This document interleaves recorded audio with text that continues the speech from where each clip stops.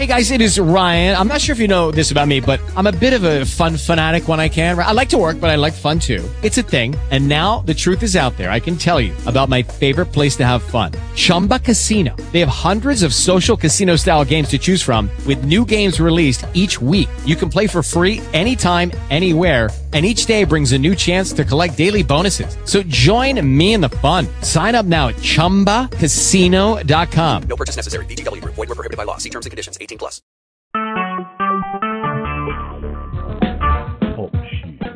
Recorded live.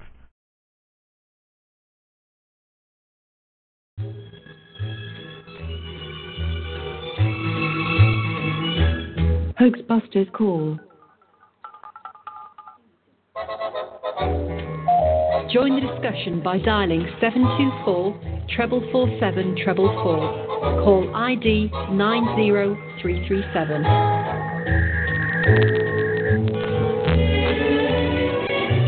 Hey, what's going on? What's happening? It's Chris here. It's Monday, October the 2nd of 2017. So how y'all doing? Let's see who came out. All right. We got Adam Miller, Aardvark, Cologne, 99, Kalita Brigante, Mahatma Coat, Mapchik, Mighty Hubris, Not So Freemason, Prisoner number 6, Nature Never Lies, Richard Roy, Slimer, Wave 57, Southwest Missouri. Good. All right, cool. Wow. Let's see. Nutty craziness and all that. But, yeah, before I go into talking about the topic du jour, I'll read this quick quote that says, the art of being wise is the art of knowing what to overlook. And that's attributed to William James. The art of being wise is the art of knowing what to overlook. And, yeah, John Adams sent me that one. Thanks, John. Yeah, knowing what to overlook. Well, I want to thank my got a couple of donors that sent in donations. Thanks to Peter, thanks, man, and Grandma Tony sent me a nice card, a donation. I appreciate that very much. Really nice, and I appreciate donations. Helps keep things rolling and keeps everything in funded and going along. Expenses here and there that I run into, and and the work put into it and all that. I really appreciate it. So I'll play that. I got an ad request from Peter. He wants to hear about the USA Patriot Wilderness Survival Seed Storage Bank End of the World Seed Pack. So we'll put that advertisement on when I go to a break. And I got a notice that a caller inner is on hold. So there was a concert, and then there was a shooting at a concert. That's according to the news media. But if you want to talk about the news media, I'll have to go into how there's been court cases that have determined that it's acceptable for the media to lie. Like, their job is not to tell you the truth. They can lie to you legally. There's no repercussions against the lying. What I'm talking about, New World Communications of Tampa, Inc. versus ACRE, AKRE 866 SO 2D 1231 2003. If you want to look that up, that's what the judge declared. So, yeah, the news can lie. They were trying to put out a story about growth hormone in milk, and the reporters thought that they could run with that story, and then they ended up eventually getting fired because the people in charge didn't want that story to run like it was. They said, it would hurt our advertising or whatever their excuse was. But so the reporters tried to come back and sue, and the judge said, no, you should have just did what you were told. That's your job. Tell lies if necessary. If that's what your boss tells you to do, you need to go ahead and lie. That's your job. I think it's important to bring that up. But that's on the record, by the way. It's official part of the record. You go look up that court case if you want. So the point bringing it up, it's on the record. Whether you believe that was a real court case or whatever, it's on the record. The media can legally lie. There is no repercussions or... there's a case I brought up before, Seraphim versus the FCC, where if you don't like the media lying to you, you can go to the FCC, and then you can, I guess, petition the court to not renew their license because they have to get a license from the state. And I guess the FCC is overseeing that. And I contacted an attorney at the FCC, and they told me about this case, and it's the only known case where somebody tried to get the license revoked from CBS, and it was over a story about how they misrepresented Serbian people or something to that effect. I guess you can look it up if you want, but the judge ruled, no, can't refuse CBS their license for totally misrepresenting an entire people because, there's this really high bar set that you have to prove intent. You have to then they can always come back and say, well, this report ran and, plausible deniability. We didn't know that it was false, and on and on. So there's a lot of stuff that would go into virtually the way I read it, and the way that they laid out the stipulations, the requirements for a license not to be renewed, is like you basically would have to have like mind reading capabilities and all this other crap. In other words, it's virtually impossible to do anything to the media for just blatantly misrepresenting something or just outright lying. So there's that. So if you're going to come here and listen to this podcast and start calling me a nutball for being skeptical of the media, just keep that in mind, that it's totally perfectly legal for them to lie to you. They have no obligation to tell you the truth. Fox News is listed under entertainment on the Fox website. Talked about that before. Just to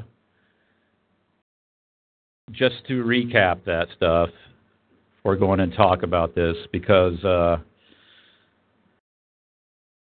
so far I've looked at some stuff here and there,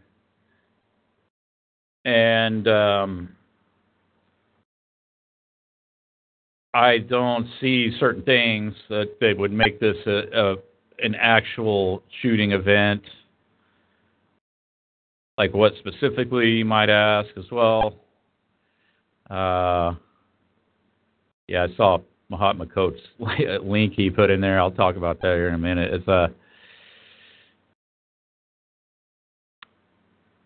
think when a bunch of people got shot, as many as they said 100, some were injured. I've only seen one piece of footage. I'm not so this doesn't actually prove anything one way or another, but I've only seen one piece of footage where they have what looks like ambulances, and they're tending to this. And this female is sitting there, and she looks like she may have a bit of blood on her leg, around her knee. Looks like she fell and scraped her knee, and they show them attending to her. But I would think what would be standard in a mass casualty situation, if it was real, there would be what they call triage, where they set up the ambulances and the EMTs on site, and they say, if you're injured, we come check you out. If you're critical, they immediately take you to the hospital. It's triage, means they're sorting through the casualties, sorting through the injuries, and whoever needs immediate care, they give immediate care. Whoever needs to go to the hospital, whoever needs to be maybe life-flighted to some distant place or something like that, where they have heart specialists or something like that, they do that. Something that's standard, I believe. I'm not EMT, but and that's missing from this depiction of the so-called shooting. Maybe that's out there. Maybe somebody could send me some if they see it. But I only saw just a really brief snippet of some EMTs tending to somebody, and they're telling us that hundreds of people have injured. Another question: are there any in critical condition? Like, what is going on there? Well, like with the Pulse nightclub shooting, they had the guy that got shot 4 times in the back, they said, and he was out of the hospital the very next day. Shot with a high-velocity rifle, a military-grade, high-velocity, and got out of the hospital the next day. That's what they said. But are there going to be any stories like that in this? I don't know. Remains to be seen. But 58 people dead, they say. And you can look this up for yourself. It's like, this is something that I don't think a lot of people are aware of. Even people that are out, trying to expose this stuff for being fake, and they're I don't agree with a lot of analysis out there, because I think on this particular issue they have it backwards. It's like, they're if kind of like the idea that if you get shot with a gun, like, you should be expecting arms and heads flying off of people and bodies being cut in half and shred and blood spurting everywhere. It's like, no. I've talked about this before, how like these AR-15s, they typically shoot like a .223 round. I've shot guns. I've been around guns. I'm kind of familiar with some of this, and it's the whole idea behind it. It's a high velocity round. It shoots out of the gun really fast. You see the big cartridge that's got the gunpowder in it. That doesn't come out of the gun, by the way. The part that comes out of the gun is just the end of it. They call it that's actually the round. That's the thing that flies out of the gun. It's generally made out of copper, and but I'm bringing all this up to point out, and I've talked about this before, how there's like statistically there's a 90% survival rate if you get shot. Kind of across the board, And I was reading some stuff about the .223 round. There's also another round that's I think 5.56 or something like that. That's very a close approximation to the .223 round. Standard military. There's I think the 5.56, if I'm not mistaken, is the standard NATO round. And I was reading up on the kind of technical specifics of the round, why they use that in combat situations, and the way I understood it is that that's a high-velocity round. It goes into you. It creates damage. What it's designed to do is create internal bleeding, and then you'll bleed out. But if you can get to medical attention within 20 minutes, half an hour, the standard time it kind of takes to get to a hospital to emergency attention, then you'll generally survive. And this was according to this specifications I was looking at on these rounds and why they use them. So they don't use heavy guns and heavy ammunition. There's all these logistical considerations that come into it when talking about rounds. So that's why it's a smaller round. It's portable, and on and on. And then it has, if you're out in a combat situation and you can shoot somebody with that, and it's going to incapacitate them, and it's not really designed to instantly kill somebody. Like the idea that, these are so high-powered and they just blow your head off and blow you apart. It's like, no, they don't.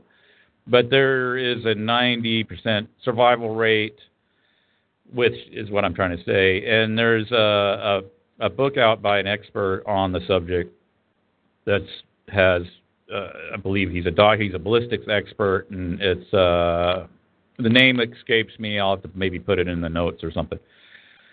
So there's that. And then they're saying there's 58 dead. It's like, come on. Really? I got this clip here that I clipped out, audio snippet. I'll cue this up. So I found this over at Clues Forum. And, yeah, I'll just play it. You can take a listen. And then I'll comment.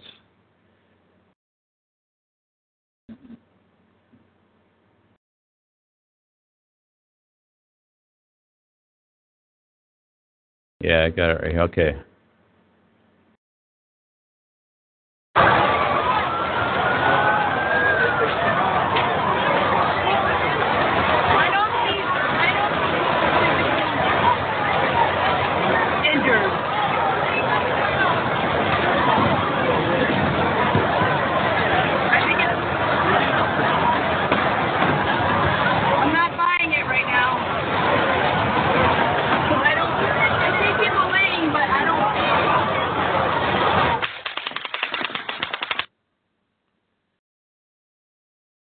So there you go. Yeah. So this off. I found that at Clues Forum, and there was it's a video. It's supposedly there on the scene, and you hear her basically saying, kind of paraphrase what she's saying. It's really hard to hear part of what she's saying, but you can pretty clearly hear her say, I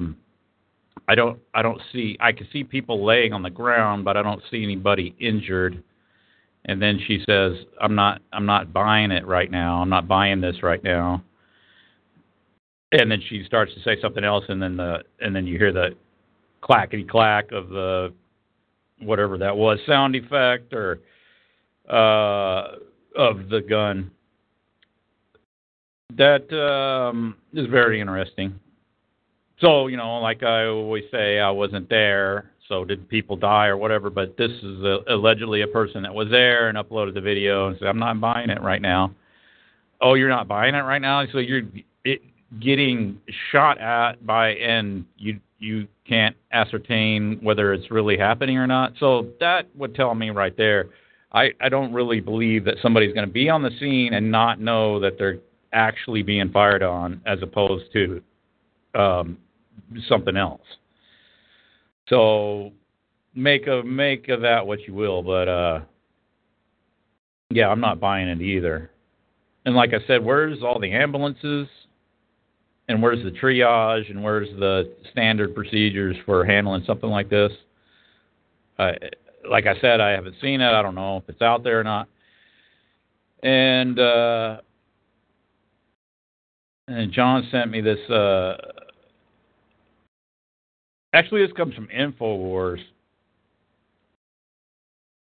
but I think it's still pretty interesting. Here's I'll play this. This is from the emergency calls between the cops. This is something I thought this is pretty interesting. Control 3 right in UFC trauma. Control 35. I haven't seen any flashes from Mandalay, but if it is coming from Mandalay, there is a strobe light coming from one of those windows on the east side. So he's saying there's a strobe light coming from one of the windows, and there's like a guy on Facebook that posted some video, and let me post this in the chat while I'm running my mouth here.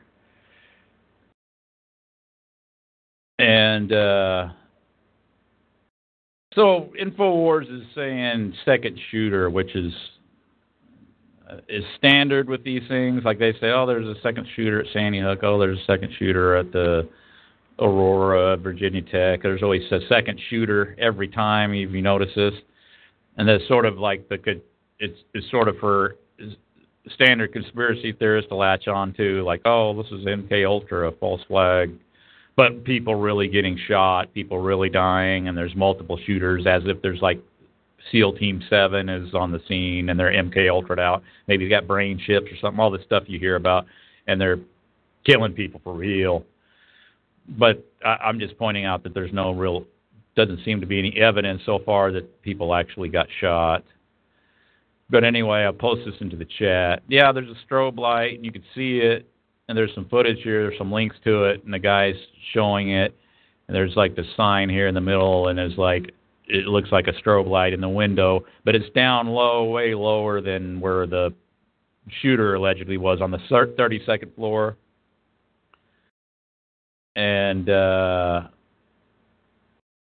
you don't see nothing on the where the 32nd floor would be at all. So I'll post this in the chat. Check it out. Do. Whop. Boom. There it is. So Mahogany Coat sent me a link in the chat here. Las Vegas massacre, false flag. The suspect killed was a flat earther. The suspect killed in the Las Vegas massacre was a flat earther going to the first flat earth convention in Las Vegas. So they're having a flat earth convention in Las Vegas? Is that the flat earth? Is that the one that is it Vegas? I guess. I posted that earlier. Oh, I mean, I'm not a flat earther, I'd make fun of it, but so the guy's there for the flat earth conference and shoots up. How does this make any sense? If you're going to go to Vegas, right,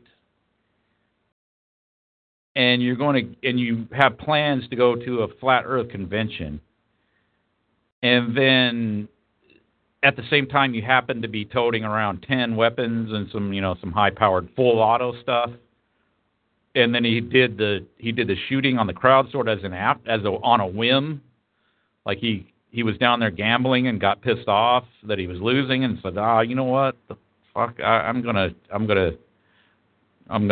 shoot some shit up tonight, and then just started blasting out the window. Is that the idea? So what I'm saying is, like, if he's going to the flat earth convention,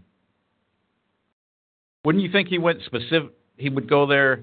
I mean, don't you have to have some planning to do this? They said he had 10 weapons, and he brought them up to the floors, and he had to get them past any kind of scrutiny. Hey, what are you doing with all those guns, sir? None of that. They say 10 weapons. I don't know with the media, any of these reports or anything. It's like, what are you going to take away from that? 10 weapons? Because nowadays they consider a wine opener a weapon, or a bottle opener or whatever. 10 weapons, what does even that mean? But there's a lot of suspicion about the massacre because the police could get to the 32nd floor of the Mandalay Bay Hotel Casino in only 3 minutes.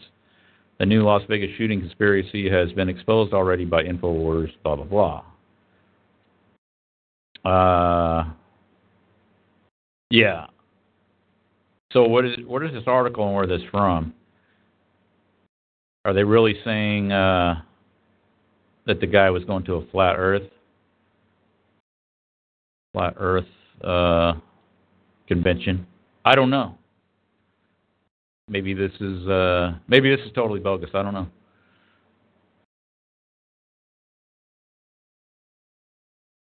Don't know.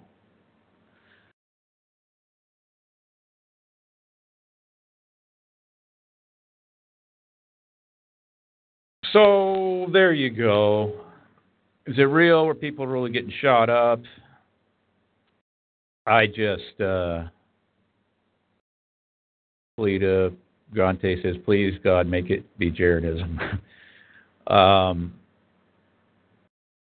Jaredism shooting up the show. That would be pretty outrageous. See, OJ was there in town, and John sent me a link to that where it's like, yeah, OJ just happened to be. He just got out of jail, being in there 9 years, and he just happened to be nearby where this happened. And then I got to think about that. Said, man, that would be great if they had OJ be the shooter. But no, I guess that would be a little too over the top. But are they saying this guy's a flat earther? He's going to. So what is he thought he would get away with it and then go to the Flat Earth Conference? I don't know. That's kind of sketchy.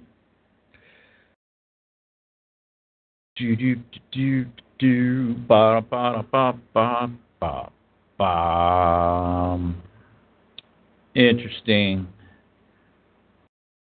And then, okay, so I just played you the clip of the gal on the scene saying, I don't see anybody injured.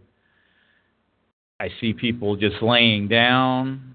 And you can see it, too, where, like, there's people, like, will fall and they're laying down, and then they get back up. And she's saying, I am not buying it. And then, Jay Dyer sent me a link to, I got to pull this. I don't know why I closed my blog window. Click it again, click it. And then it's loading right now. Dan Blizzard. How do you say his name? Dan Blizzarian? Running from the shooter at concert near Mandalay Bay Resort in Las Vegas says, quote, a girl just got shot in the fucking head. I can't believe it. I was trying to do a Hezarkhani impersonation. I cannot believe it. A plane just flew through the tower. Dan Blizzarian running from the shooter at concert. Yeah. Let me see. Do I need to play this? Maybe I could play it. Dan Blizzarian. So here's a guy. There's a witness to seeing something. See what he says. Holy fuck, this girl just got shot in the fucking head. So fucking crazy. Holy fuck, this girl just... Okay, so she got shot in the head. He saw it. So who's Dan Blizzarian? Who is he? Who's this guy? So people on the scene saying they really saw something. He's a venture capitalist by trade. Dan Blizzarian, a.k.a. Blitz, has made a name for himself as a high-stakes poker player, thrill seeker, and more recently, Hollywood actor. His lavish lifestyle, penchant for danger, and carefree attitude has gotten him attention around the world as an international playboy. Blizzarian 32 is a regular on the ... see full bio. He's a regular on the what? High-stakes poker scene. Playing in private games with the rich and famous where every hand is more than the most people's yearly salary. He has played in games where the minimum buy-ins have been millions of dollars.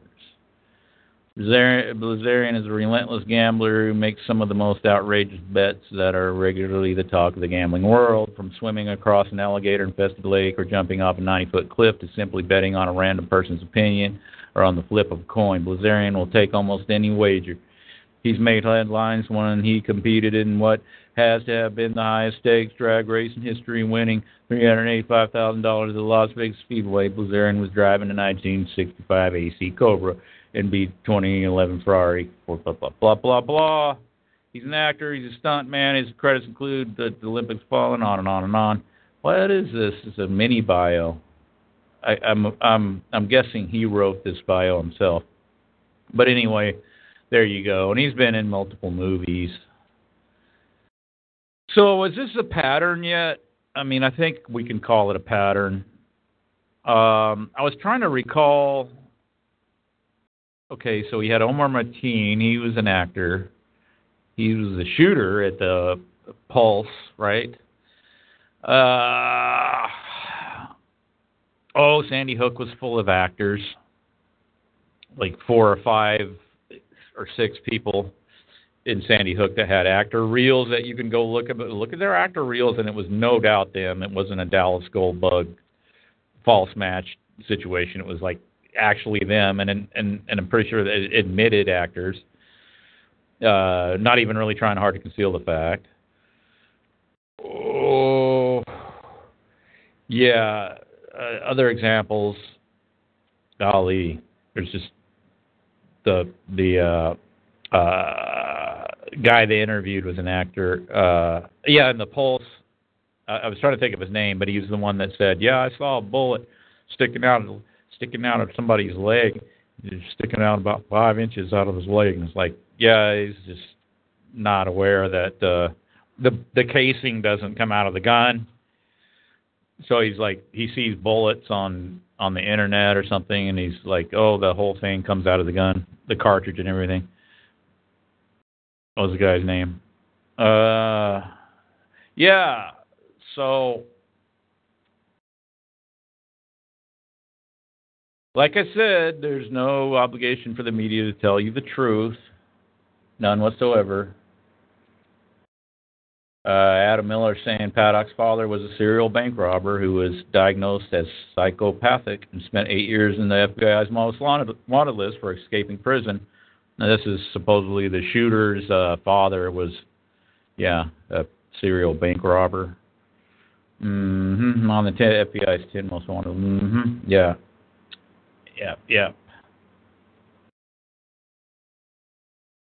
So there's that. Interesting.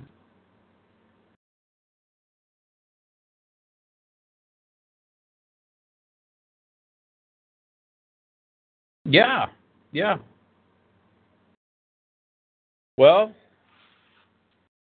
I got a couple of caller inners, and we'll go to them here shortly.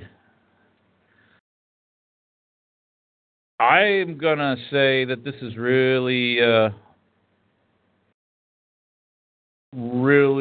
Oh yeah, one more thing. I got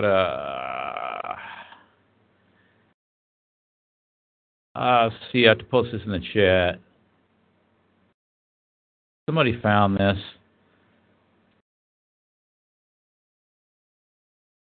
Fun, engaging acting work in Las Vegas, $20+ an hour.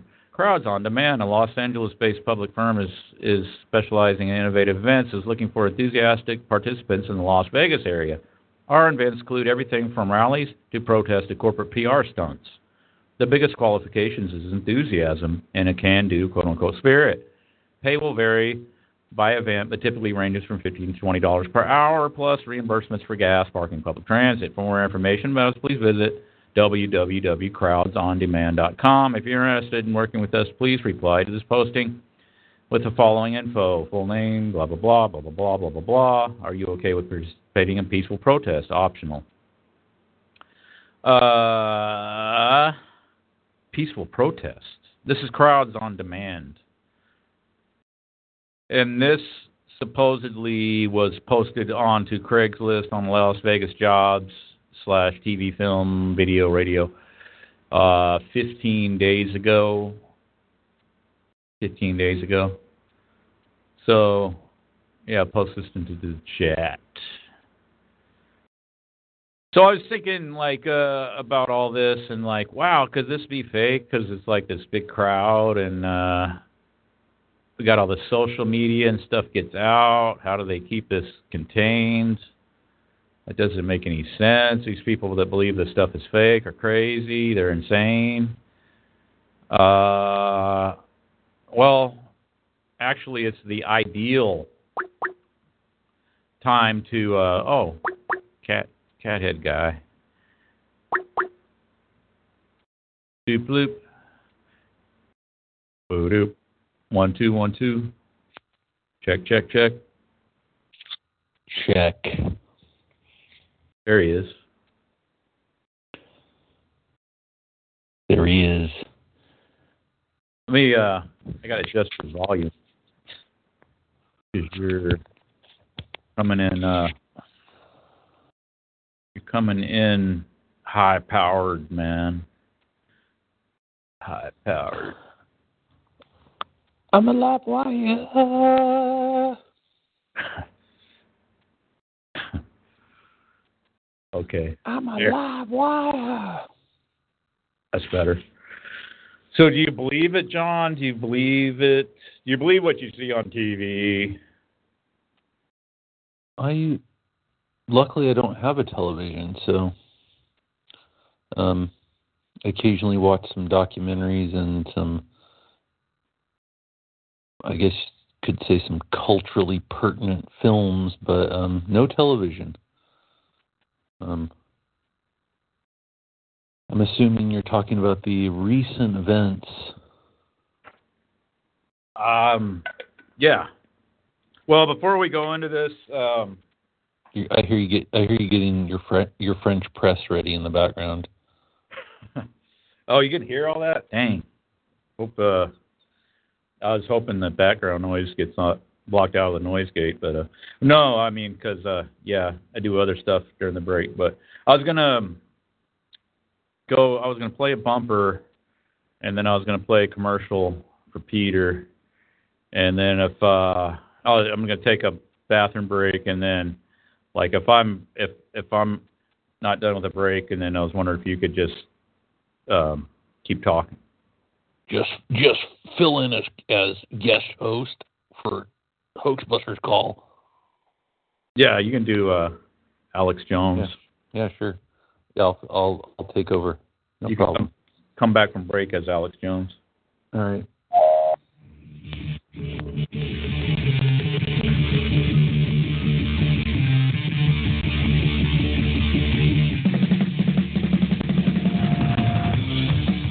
Thank you for listening to the Hoaxbusters Call.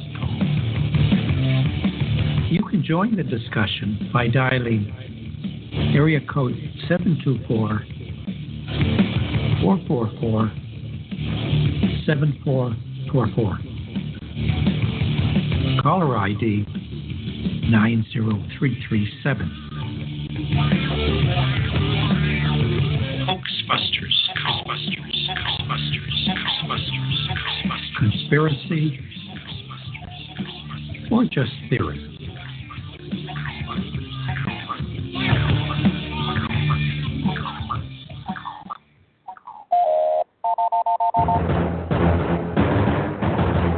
Martial law, natural disasters, economic crisis. Are you prepared? Go to USA Patriot Nationalist Wilderness Survivalist Seed Storage Bank.com today to get your end of the world pack. 250,000 seeds for $250. No GMOs, no hybrids, no nonsense. That's right. This is the biggest seed pack in the world. And if the world ends, you'll be prepared. Don't take my word for it. Listen to what Alex Jones has to say. Folks, I've been to USA Patriot Nationalist Wilderness Survivalist Seed Storage Bank.com. I've seen their end of the world seed pack. Their heirloom tomatoes come from a seed line that dates back to 1776. That means you're going to be eating the same tomatoes that George Washington and Thomas Jefferson ate, folks. I'm not kidding. And if that isn't freedom, I don't know what is. Cure your need for seeds. Go to USA Patriot Nationalist Wilderness Survivalist Seed Storage Bank.com today to get your end of the world seed pack. If the end of the world comes, you'll be prepared today.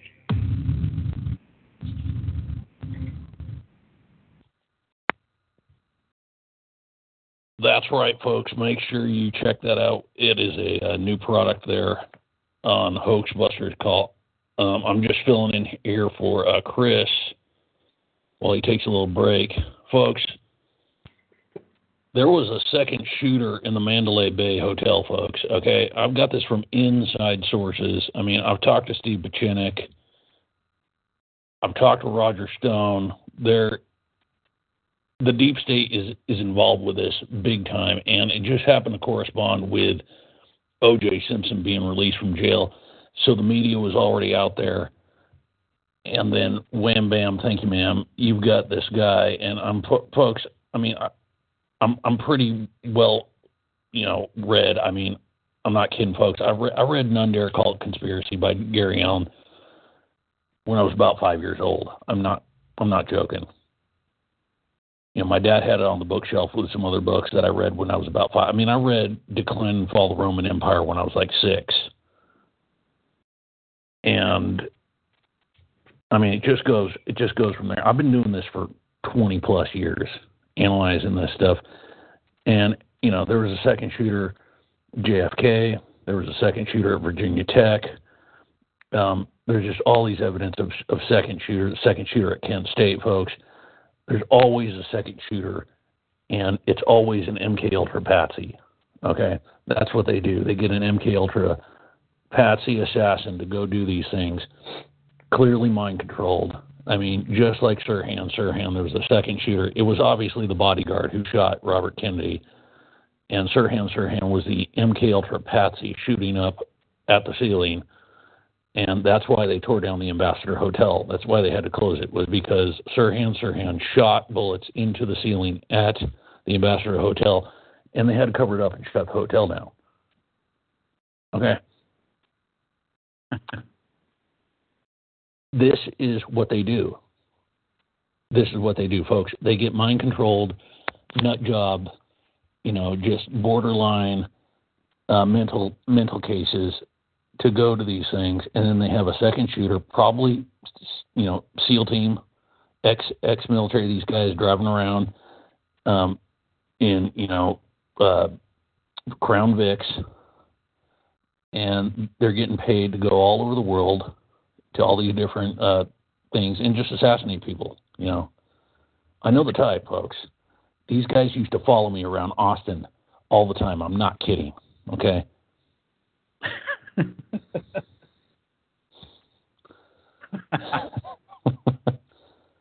Oh, man. Your Jones keeps getting better, man. It's like you got the gravelly voice now. What's the other guy? What's that other guy his name is Mike, who used to go with him, the cameraman? Oh man, I was about to go into that. Huh? Is it Mike Hansen? Oh yeah. Folks, I think I've told this story before, but I mean there's a time me and Mike Hansen were out in the woods and we're trying to film this drill, and then these ex-Navy SEAL team, guys come out in the woods and start setting fires and go, "Why are you setting fires, Jones?" They literally tried to set us up by setting fires in the woods.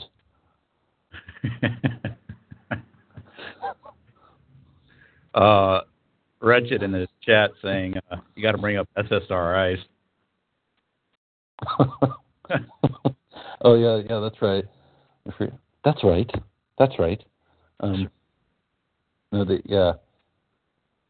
They've got these. I mean, they've got these guys whacked out on on serotonin reuptake inhibitors, folks. That's what the key thing is here. Is you look into any of these cases, these guys are always on serotonin reuptake inhibitors. That's right.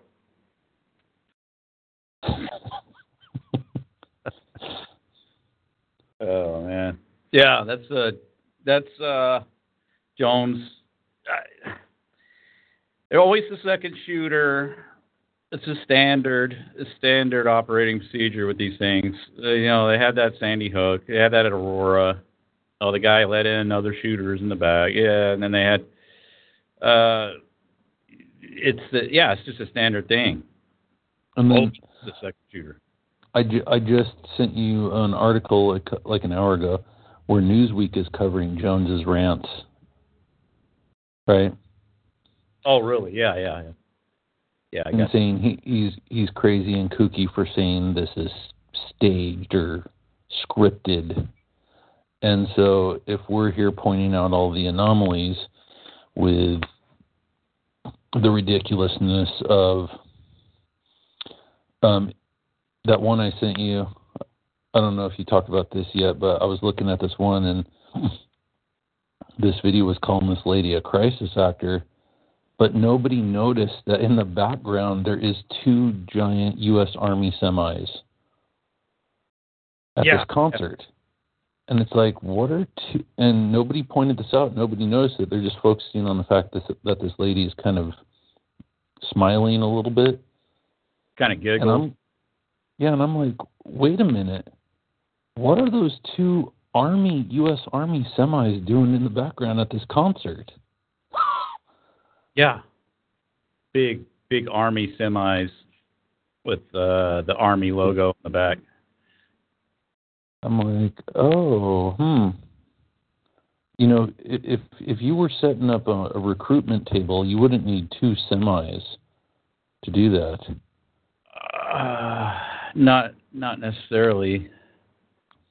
So I don't know what that was all about. Obviously, they were getting prepared for martial law, folks. They were going to use this event to bring in martial law, but we got the message out and we stopped them from doing that. Yeah, I need to post that. Yes, go back and find where you sent it to me. Yeah, here it is. Post that in the chat. Anybody wants to check that out? Yeah, and the chat will be at hoaxbusterscall.com when I post the call. Dang it, I didn't hit record on my end, so it's going to be the recording is going to be through TalkShoe, which compresses the audio down. So it's not going to be good quality. So my apologies. I do that from. I try not to do that, but oh well. What it won't come out too bad. But yeah, so Army's on the scene. You got the duping delight in effect, is what you see a lot, where somebody's just got in what's being reported is like the worst shooting ever, and then they're pretty casual about it and smiling and letting out a giggle here and there. It just gives them the giggle fits when they get in the horrendous event like that where you got blood and death everywhere, and then it's like, oh, they interview them and it's like, yeah, it was, this and that and the other thing, and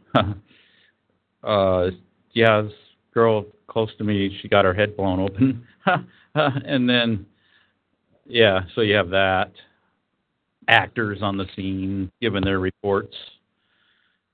Dan Blitzarian, that's a good one. Yeah, the people reporting of seeing Blitzarian. Well, that's his nickname is the Blitz.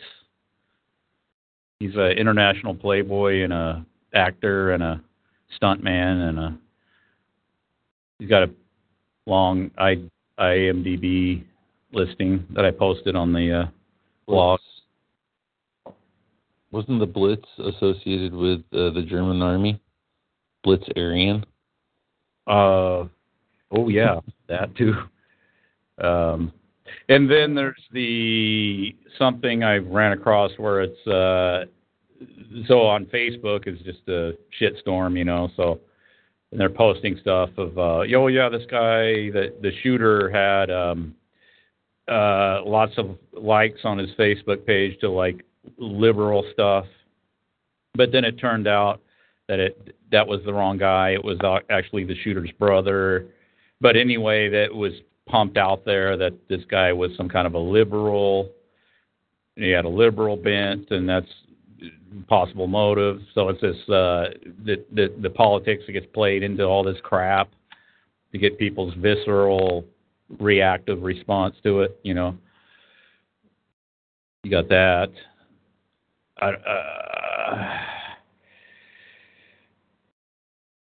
Well, on the last No Agenda, on the one that just passed here, Curry and Dvorak were actually kind of onto it, and then they veered off in another direction. And they were playing a clip from G. Edward Griffin. Did you listen to this yet? No. So they were playing a clip from G. Edward Griffin talking about the kind of tactics that are being used to sow the seeds of confusion, like we've talked about so many times. And they were almost talking about controlled opposition for a second. Okay. Which is funny just because you've told me before that you think that one of them listens to us. Yeah, I kind of get that impression. So, which I don't know that to be true, but, I wouldn't be surprised if people have sent them our audios before. And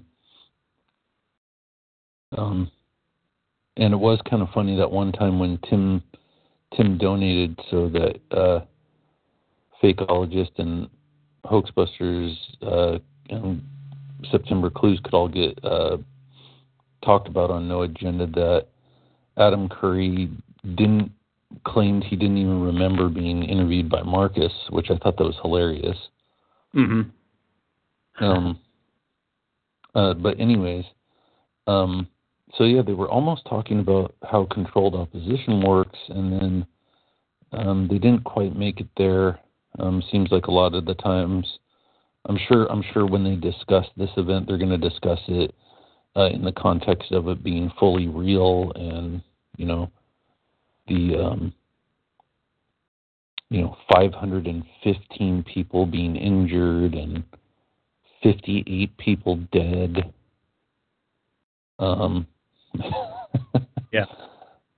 But yeah, they actually were kind of talking about that, and G. Edward Griffin was actually doing a semi-decent job. Of course, he's not coming from the perspective that we come from, but he was doing a good job of explaining how controlled opposition works, about how both sides of something are funded for the purpose of getting to a certain point. And so you're going to see all this type of stuff where it's going to be confusing. It's like, oh, this guy's, shooting it up. But he's not tied in with the Muslims, but he's a liberal. But somebody else is saying, like, no, he's a gun nut. At the same time, we've got to restrict the gun rights. But no, it's the liberals doing it to make it appear as if it's, gun nuts for gun control, which that may be true, but I don't think that's.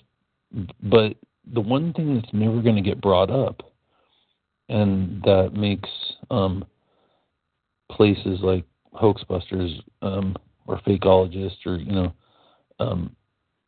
people associated with our way of thinking, is that whether that in itself is true or not, you have to entertain the idea that this is all fake and staged, and most people will not even touch that. Right. And it won't even be entertained. It's I was doing my Alex Jones impression there, but that's what's going to be entertained. It's going to be, oh, there was a second shooter and it's MK Ultra Patsies, and they're being used to, bring in gun control. And right. and that's where you're going to get steered off into, red herringville. Well, yeah, and then bringing in the idea, there's a second shooter on the scene and MK Ultra stuff and all of that, and then it's a way to kind of frame the discussion so that you don't venture out into any other ideas of maybe like, oh, this is staged. That's why they can roll these things out, one after the other periodically, like we hadn't had one in a while, but it's kind of like the timing is always sort of they don't have one of these, like, for instance, during the debates or anything like that, so it's kind of like, media.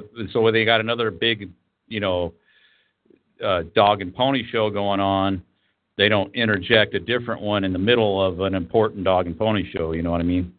They don't bust out the,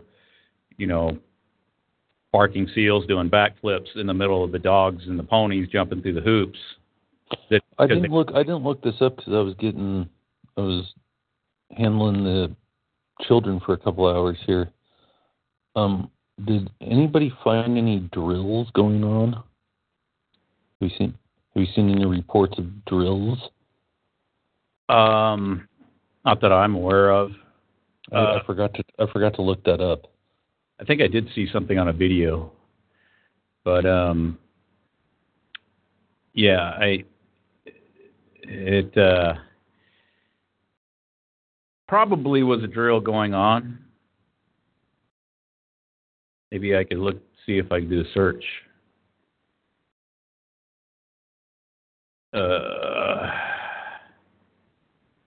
Active shooter drill.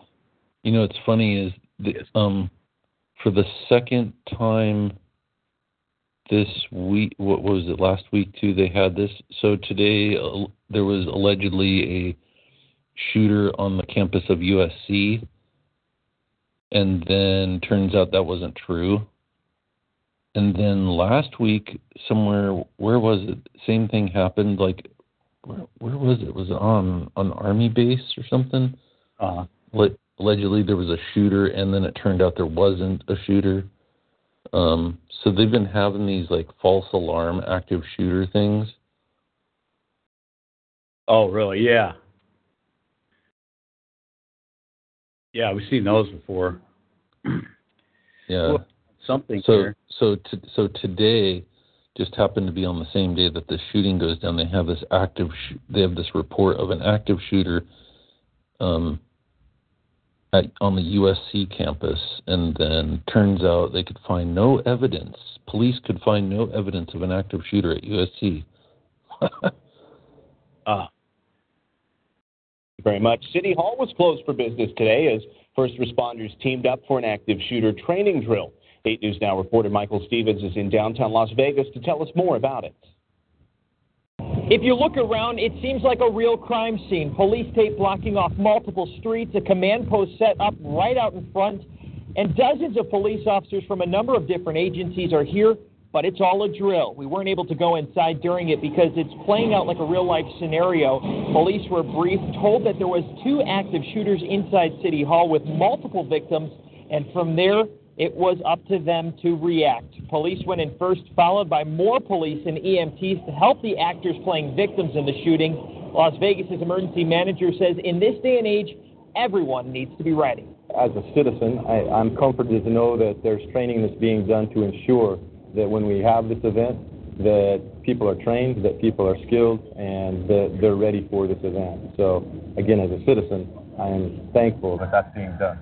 Las Vegas Metro Police, Henderson, and North Las Vegas were here, as well as city marshals and fire crews from all over the valley. The main job, to stop the threat and treat the victims. None of the first responders were told the scenario before going inside. Now, the main purpose for all of this is to get everyone working together and really familiar with City Hall's layout.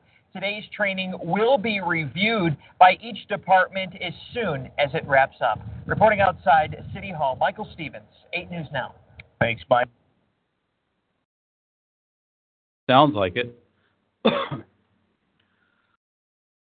So this was Friday? It doesn't have a date stamp on it though. Las Vegas? Las Vegas? Now.com. Yeah, could you hear that? Yeah, so they had a drill on Friday, huh? Interesting. And then, so last week, well, yeah, it was last week.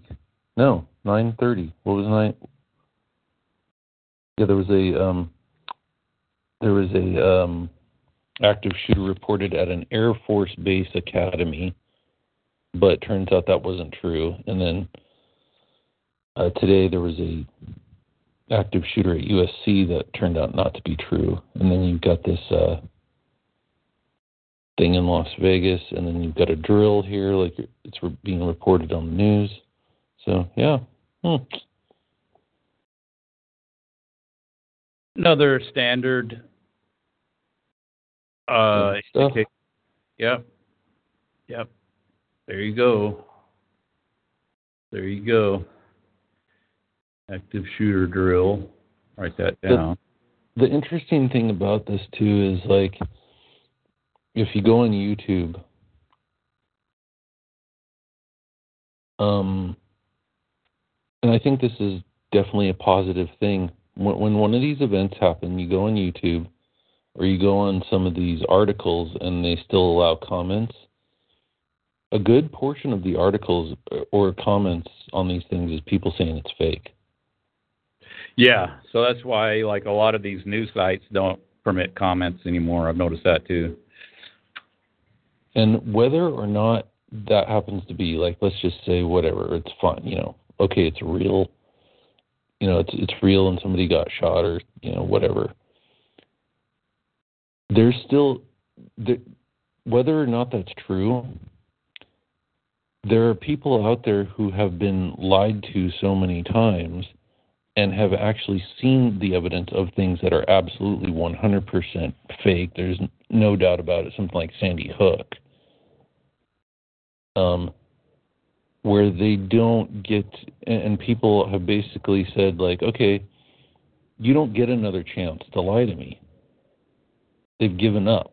So they say, you know what, whatever you say is fake. And like I said, I don't necessarily take that approach myself, but I understand that it's gotten to that point for some people. And I think that most of those comments are probably real people. And they feel that they feel the need to express that on those forums to let people know. I tend to think a lot of those comments are real. Oh, yeah. So a lot of people are tuned into the idea. And then there's going to be a effort to make it look like that the idea is still far-fetched and crazy. Even in a lot of the alternative media, you'll hear people put out videos and stuff, and they're saying, I was just watching a Truther Girls. Well, they're fairly popular on YouTube, and it was like not too long ago I saw a video where she's saying that the idea that was no planes on 9/11, and a lot of she's saying, that's the everything's fake crowd, and they're the ones that kind of have softened up people's brains to accept flat Earth and all of that. So there's that out there. So you got the so-called alternative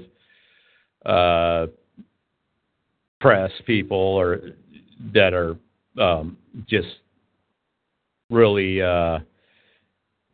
it's total, and I guess I call them hoax deniers. That's a good word for them. And then you have these people who think that everything is fake, and they're just a bunch of losers is what they are. They're a bunch of losers. Is that Tom Secker? Not a very good. That's Tom. Not very good. It could be Stefan Molyneux or Tom Secker. Oh, yeah. Either or. I doubt Tom Secker likes Stefan Molyneux. He doesn't seem to like anybody. So, but yeah, I haven't listened to Tom Secker in a long time. But that's what he was saying the last time I heard him, where he just basically said, "Well, I think you talked about it that time, where he just makes these ridiculous." Yeah, I can't listen to him because he pisses me off. Hello. Hello, who's calling? Hey, what's going on, guys? This is Matt. I'm from Northwest Indiana. All right. Yeah, I just unmuted a couple of people. I Yeah, didn't know. Matt from Northwest Indiana. How you doing? Good. How are you, man? Glad How are you, John? I'm doing well, Matt. How are you? Good. Glad I caught both you guys. It's pretty good. Good. Yeah. I wanted to talk to you guys. I went to the library today. They have a book sale there. And I found it odd. They had a couple H.G. Wells history books. Have you ever heard of these? The Outline of History? Yeah, The Outline of History. I've never heard of these books. They're fairly common books to find. In fact, really? At the library down the street here, there's a copy of both Volume 1 and 2 sitting over there right now. Yeah, so, yeah. If you're in a college town, you can find Outline of History 1 and 2 pretty easy. Okay.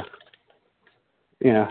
So. I asked the lady in the little book sale room, I was like, what's he doing writing history books? Isn't he more of a television, or not television, but radio sort of personality? Oh, you're thinking of Orson Welles. Oh, I am. That's right. My bad. My bad. H.G. Wells was the guy who wrote War of the Worlds, the science fiction novel. Right. But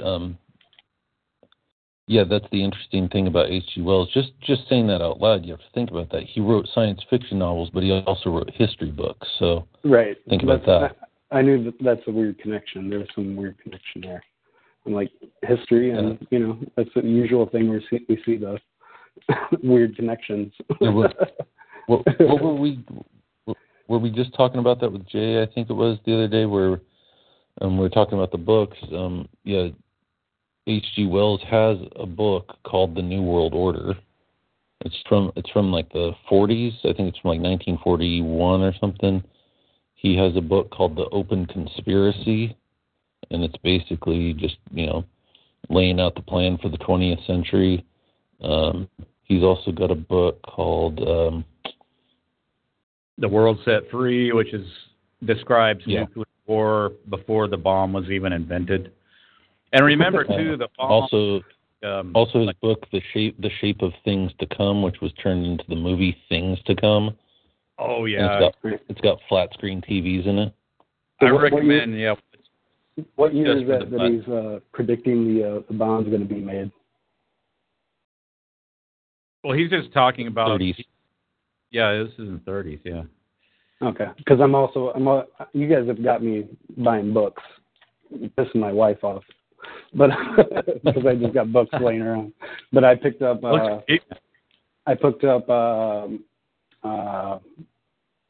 towards the year 2018, and I'm also reading. Yeah. I'm reading through The Turning Point too.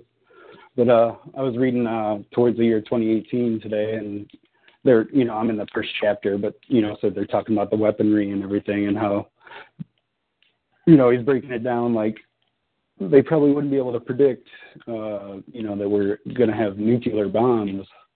He's breaking through like he goes back to like 1800s person trying to predict the future, and then he steps forward another 50 years, like somebody else trying to predict the future, and they probably wouldn't be able to predict us having an atomic bomb. But the interesting part about that book, like what you're describing, is because it's a book written by a think tank. It's written by the Foreign Policy Association, right? And so it's different writers, it's different guys for different chapters writing each chapter on the different subjects. But that first chapter, it's funny. I'm glad you brought that up, because what he's doing is he's making it appear as if like, oh yes, we sit around and we analyze like statistics and we analyze trends, and that's how we predict the future. Right. Not oh, we've got blueprints here for the future and we're laying out the next 30 years. Right. It's all got to be tested. It's all got to be planned out. It's all got to be, Yeah, that's pretty funny. I forgot. Yeah. That's a good point. Yeah. It's freaking hilarious. Yes. Yeah. But I also picked up today, I don't know, just out of curiosity, they had Bill Ayers' Public Enemy. Oh yeah, yeah. He I think he wrote a couple of I think he wrote a few books on Marxist revolutionary, being a Marxist revolutionary in America. Yeah, and I find it funny, you guys brought up that did he write a bibliography for Obama or? Yeah, that's one of the stories that kind of revolves around that. Actually, I think tonight I'm gonna watch this. Dreams from My Real Father documentary. This right winger guy Joel Gilbert put out that Obama is allegedly the son of Frank Marshall Davis. I know Chris has kind of touched on this whole thing, and this seems like a kind of like right wing red herring stuff. Mm. Yeah.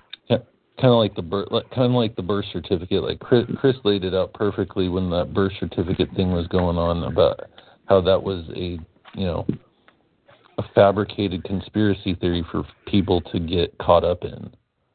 Yeah, and it was overly obvious because it was whatever was released is something you could pick apart in a picture program. But see, here's the thing that they always do, and Chris pointed this out before, is and we've talked about it on calls. Obama's not a Marxist, and his connection to the Weather Underground or any of those people, that is for pure right-wing consumption and pure left-wing consumption. It makes him feel like, okay, this guy's a real liberal because he was hanging out with these left-wingers. And then it also adds credo to the right-wing stuff because they're going, oh yes, this guy is a liberal Marxist when he's neither. Yeah, I mean, and you don't know much about his beginning, so and how would you? Well, he's an actor anyway. I mean, he's not. Right. When they came out and talked about his training, and I forget the guy he trained under, but he said, yeah, he shadowed him for a year or year and a half and taught him how to talk and walk and act like a Ivy League educated black gentleman with a law degree. And do you remember the name of that guy, John, the actor that says he trained Obama how to act and everything?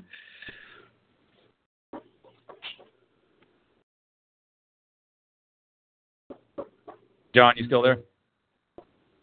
Maybe Alex took the phone. Yeah, it's Harry. It's Harry. It's Harry something. Harry something. I'm gonna step away from the phone a minute. Okay. Oh. Hey, you remember you probably don't remember because it was a few calls ago, but I called in and you called me Matt Damon, and I sounded like I was on Mars. Do you remember that? Oh, yeah. So, yeah, I remember you calling in. You remember that? And it's funny because you were talking about the whole Martian thing, and my name is Matt, and I called in, and you were calling me, you're acting like I'm Matt Damon on Mars.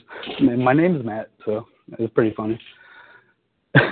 Yeah, I remember it sounded like you were in a space rocket or something, with the thrusters wide open. Yeah, it was a tin can with a tarp up across the top. Yeah, well, that was in that movie. They showed how am I going to get off this planet and everything? It's and they're talking to the. So I guess they could talk. Well, I thought it was kind of poignant too because they could talk to Matt Damon on freaking Mars, right? Mm-hmm. And then, the cell phone trouble. It's hard to even get a call going because, broken up. You were on Earth for real. No, I was on Mars. Oh, you really were on Mars? Yeah. But yeah, I guess you can't get good signal on Mars. But I kind of doubt the whole thing of being able to put a tarp on the spaceship and then take off and then float around in outer space and do all that like they showed in the film. I was kind of skeptical about that. I still kind of am. Well, one thing you're probably not taking into your thought process is science. You got to science the shit out of it. And yeah, they did science the shit out of it. Well, that's their that was the tagline for the film, or yeah, for the guy. Yeah, science the shit out of it. I have that clip somewhere. And then he used his shit to science the shit out of the shit for him to live too. So. But he did. He planted potatoes and crapped on them and made them grow. That was awesome. Yeah. Harry Lennox is the actor that trained Obama to act. Trained him.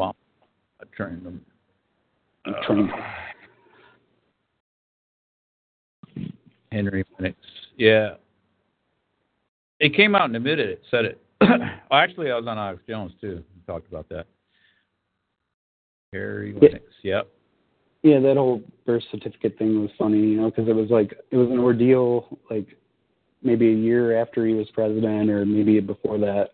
And then they did that whole thing, like, right as he was coming out of his presidency, where they had a whole, like, town meeting about it and everything, and it was going to be a big deal again, just to rile everybody up about it, Do you remember that? Yeah, they had George, or what was his name, or Arpaio, Sheriff Arpaio, and then he headed up a crack team of experts. The thing is, they try to say I wasn't born in Hawaii.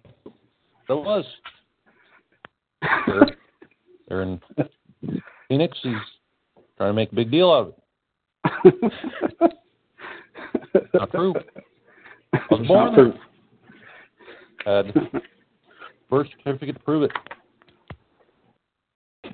And then they put up the birth certificate in a PDF format, and I actually downloaded that and looked at it, and it was like, okay, here's the thing, like if you're not familiar with graphics software, which I've been working in graphic design stuff for like 30 whatever years, I don't know how long, but you could open up the PDF Adobe Illustrator. You can open it up and look at it, and you could obviously see that there was multiple layers in the thing. Right. So so actually it's like, okay, this is obviously fake and put together, and so you don't need a crack team to figure that out. It's just but see, the fundamental point of it was that you made that nobody else on any alternative media will ever point out, still to this day will not point out, is because they still believe in this idea of the presidency, even if these total actors get in there, somebody still believes, in alternative media collectively, they tend to believe in this idea of America's real, freedom is real, the presidency is real. It just got taken over in 1913 by the creature from Jekyll Island. Is they will not point out that you pointed out, nobody else points this out, is that there is no way he could have even gotten into the presidency if that information was already vetted beforehand. Yeah, so it's more suited to make the case that the presidency is not even real, because how would you? Because even when you're in the military, you if you need a security clearance or everything, they one time my brother, he went and enlisted into the Air Force, and then he eventually became an officer. He went through officer school and stuff like that, from enlisted.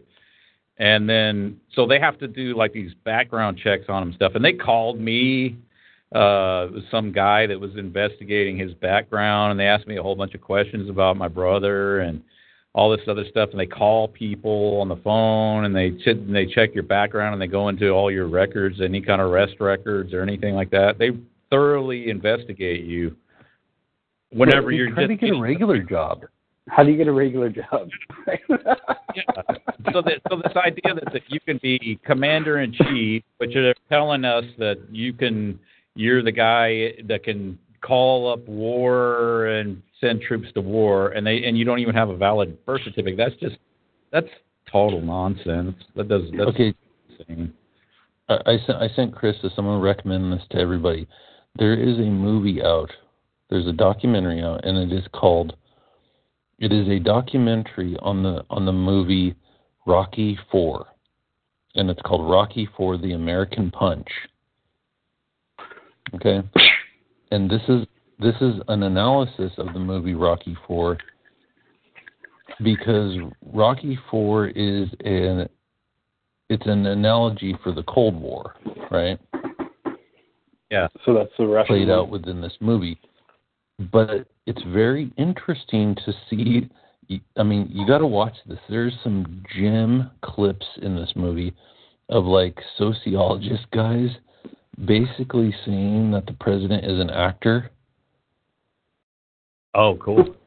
Because Ronald Reagan quoted so many movies during his presidency, and there's these guys saying, well, Reagan was one of these guys, he was from Hollywood, and he actually kind of bridged the gap between Hollywood and politics and he was using all of these quotes. And then here's another funny thing they brought up. They listed all of the movies that Reagan watched during his presidency, because I guess him and Nancy had movie night every night. And there's just, hundreds and hundreds and hundreds of movies that he's watching, and they're kind of making the point, like, yeah, he was running the country by day, but he was watching these movies by night, and that's how the Gipper came up with these one-line zingers, like, we'll send Rambo over there to take care of business, whatever it is he says. He would say these things about movies all the time in his speech. I never even really knew this. Like, I wasn't really aware of that stuff, but apparently Sylvester Stallone met with Reagan a bunch of times, and they were good buddies. And then so this Rocky IV comes out, and it's funny too. There's another movie everybody should watch if you can get a hold of it. Apparently it seems to be kind of hard to get a hold of it, but there's a movie called VHS Revolution. And this movie, VHS Revolution, is a documentary on the VCR. And along with some very interesting things about American culture in the VCR and the changes that it brought about with, the idea of the individual being able to watch something at your leisure anytime you wanted, and that kind of shift away from having that type of stuff dictated by an outside source. Now it brought it into the home. It's no longer live. You can fast forward, reverse, pause it if you have to go to the bathroom. These are big cultural shifts. It also paved the way for the private use of pornography. This movie goes over that as well. And then, but see, the big thing is this is how something. You're not being told the whole story.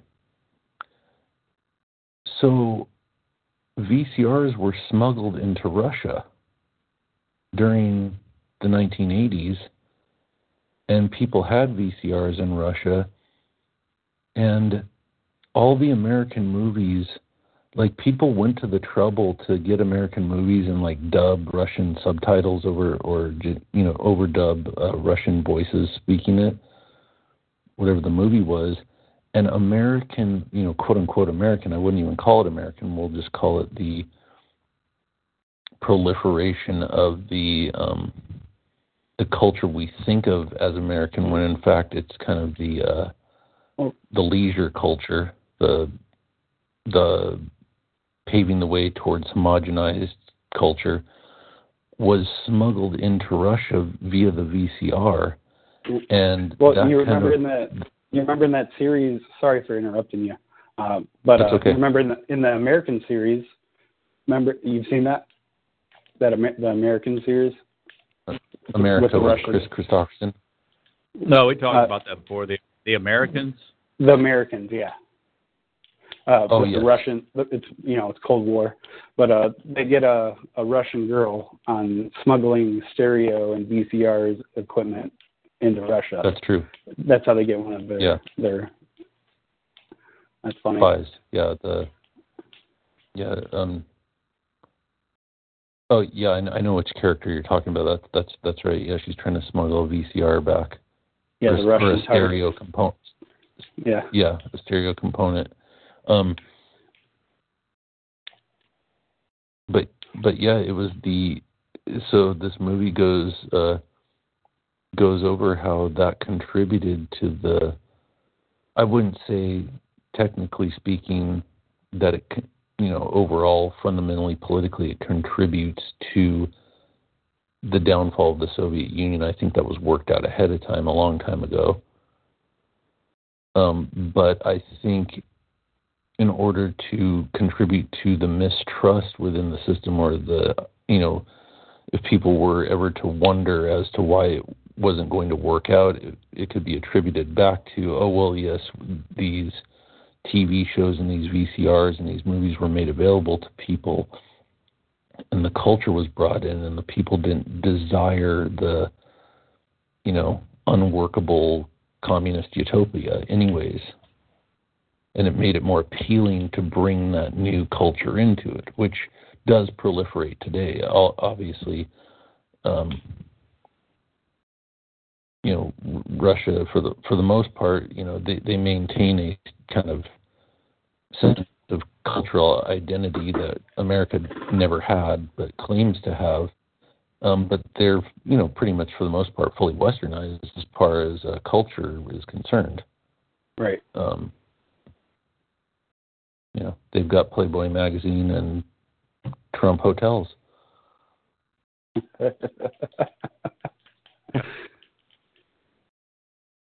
My sister-in-law got to take a trip over there during high school. I just wonder what it's like to go over there. Like, you're fed like such a world of difference and backwoods and shit like that. It's like I just would like to go over there.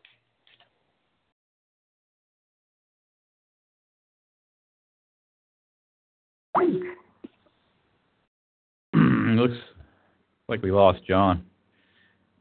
Got disconnected. You call back in. The babushkas we're calling. What's that again? The babushkas we're calling. Oh, yeah. Jay Dyer sent me this article about the shootings here. This is a good one. Can a shift in the perception of masculinity curb mass violence? So I was trying to look this up, and several articles come up.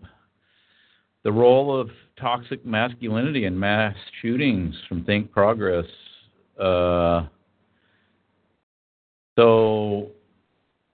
What's the common denominator in these shootings is they're men, right? Mm-hmm. Right. Masculinity in mass shootings in the U.S. Feminist Reflections from the Society pages. Can a shift in the perception of masculinity curb mass violence from Twitter.com. Mass killings in the U.S. Masculinity from Miss Magazine. Toxic masculinity in the Orlando murders. TheAtlantic.com. America's white masculinity complex and the myth of the senseless ... from Salon. Real men don't. Constructions of masculinity and inadvertent harm. That's from NCBI. So article after article after article. So men are the problem. Men and mass shootings. Masculinity, toxic masculinity. That's the talking point, which makes so much sense now with all this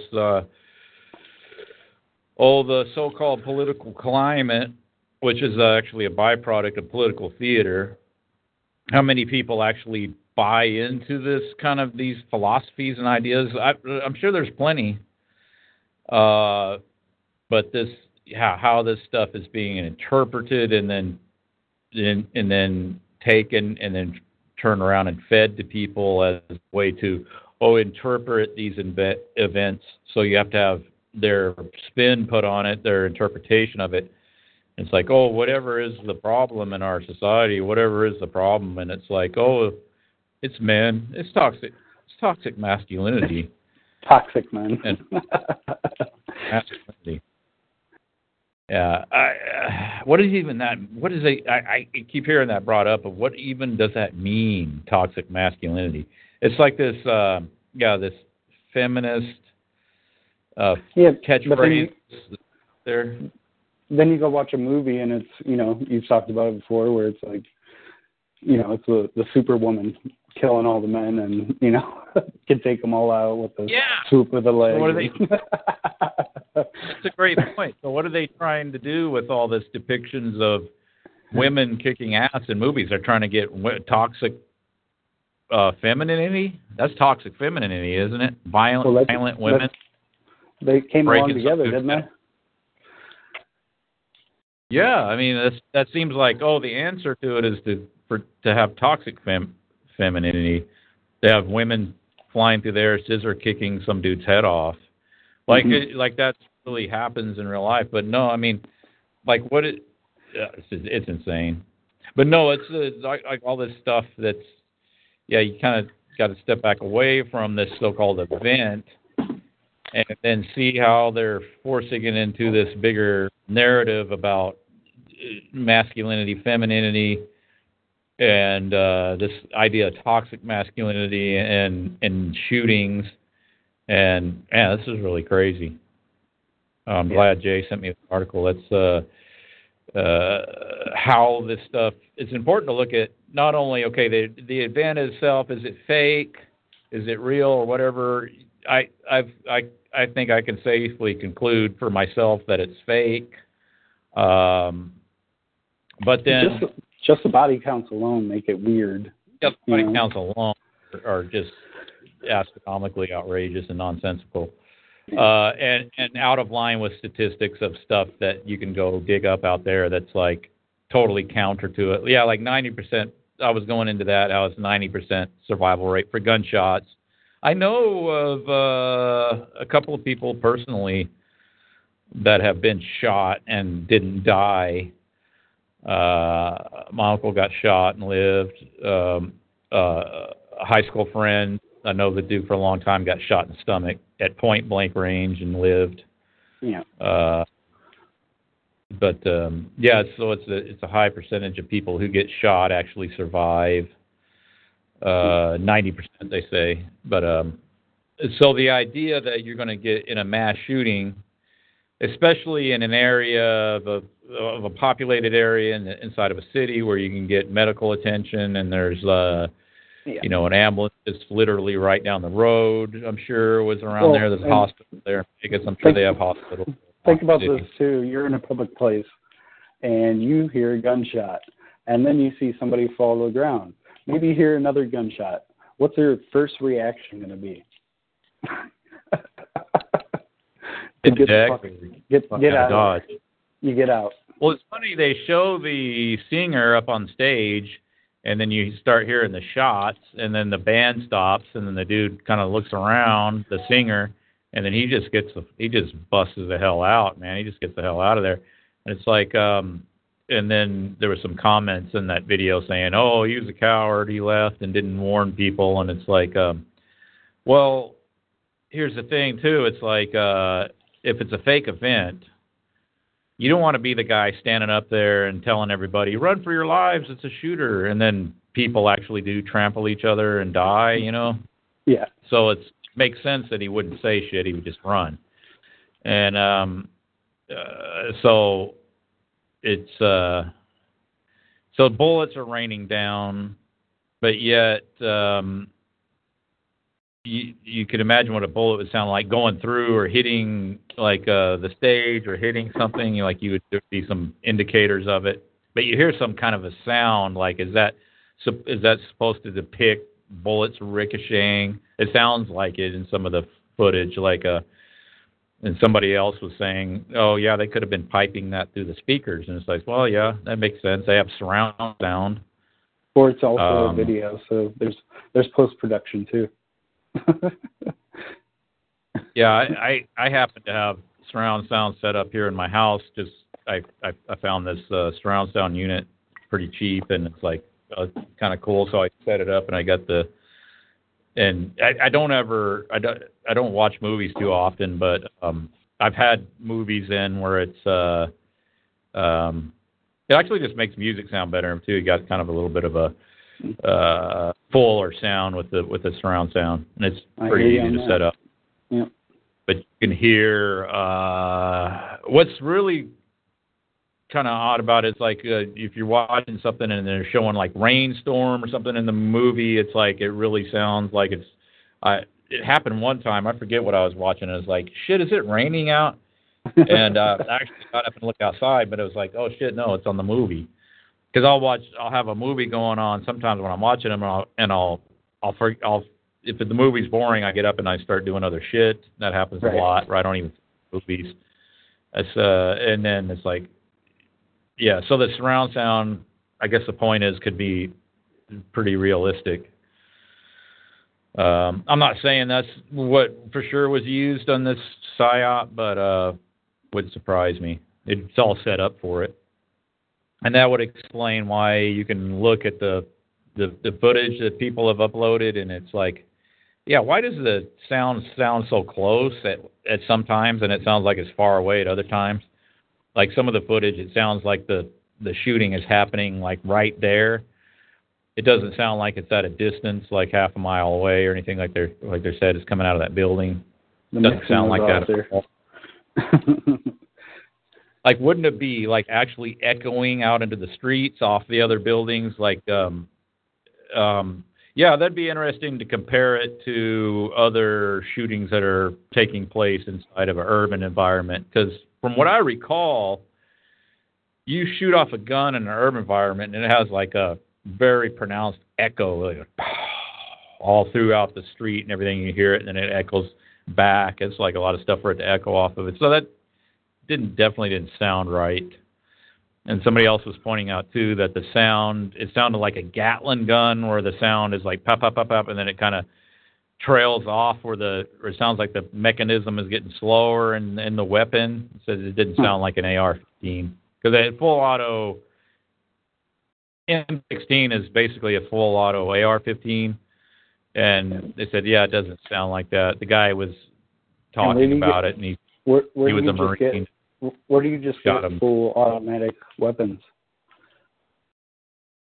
You'd have to you can take an AR-15 and make it full auto, but it's totally illegal from what I understand. You can get a special license for a full auto, which is hard to get. But I think there's ways to go about it, but it's not easy, and you'd have to change the lower receiver to a full auto lower receiver, and those are highly illegal. You can rig a semi-auto with rubber bands. What do they call that? It's some name for it. It's some cut, and that's, from what I understand, that's not even illegal. It's called a bump trigger, something like that, where you have a rubber band and then the recoil causes it to engage the trigger. So that there's that, but that's not even what they're saying he was using. They're saying he's using full auto. Yeah, I'm not much of a gunman. My brother's Kalita Brigante says it was a crash symbol, Kalashnikov. It's a good one.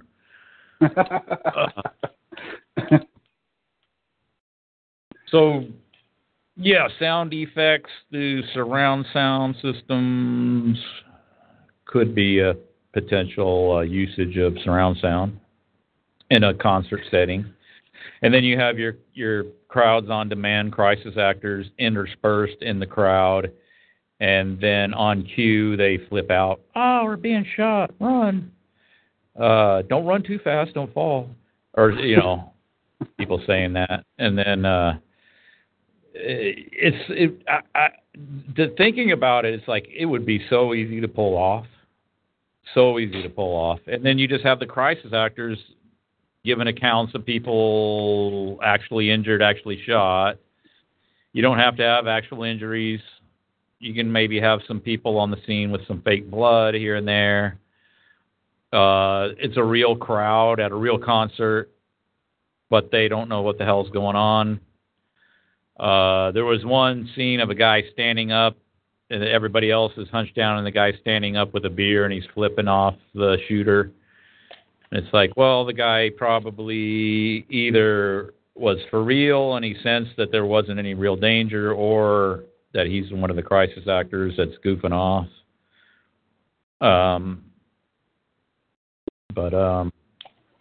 Yeah, I'm just thinking how easy it would be to pull something like that off if it's a fake and hoax thing. Even in a big crowd where you have, all these hundreds of eyewitnesses, because it's chaos and you don't know what the hell's going on, and you're hearing noise and you're hearing screaming, and it's like, that's all you know. Well, I was there. Sure, it was real. Well, how do you know it was real? I heard the shooting. I saw the people running. And I got the hell out of there. Got the hell out. Yeah. And it's like, thanks for your eyewitness testimony. Mm-hmm. And then you got Brian Blitzer on the scene saying, I saw some gal get her head blowed off. It's like, okay, but he happens to be an actor with an IMDb reel. And so that's the only eyewitness testimony that I'm aware of where it's describing somebody that's gotten shot. And he happens to be an actor. So, but then here's the thing, too, where if you have limited set of observations, it's impossible to prove a negative. Point that up as basic logic, where it's like, you can always say, maybe the real testimony is out there. I haven't seen it yet. So what is it? It's incumbent on you to prove a negative, to prove that something didn't. So the claim is something did happen, and then it's on the viewer to, like somebody like me that's skeptical, to prove it didn't happen. Well, you're impossible. You're not supposed to do that. That's why I would say you're that not I supposed wasn't to do there. that, though. You're just supposed to believe it. Well, I just point out what's in front of me, and then does this make sense? And so far, no. It's like South Central Florida. How you doing? Check 1, 2.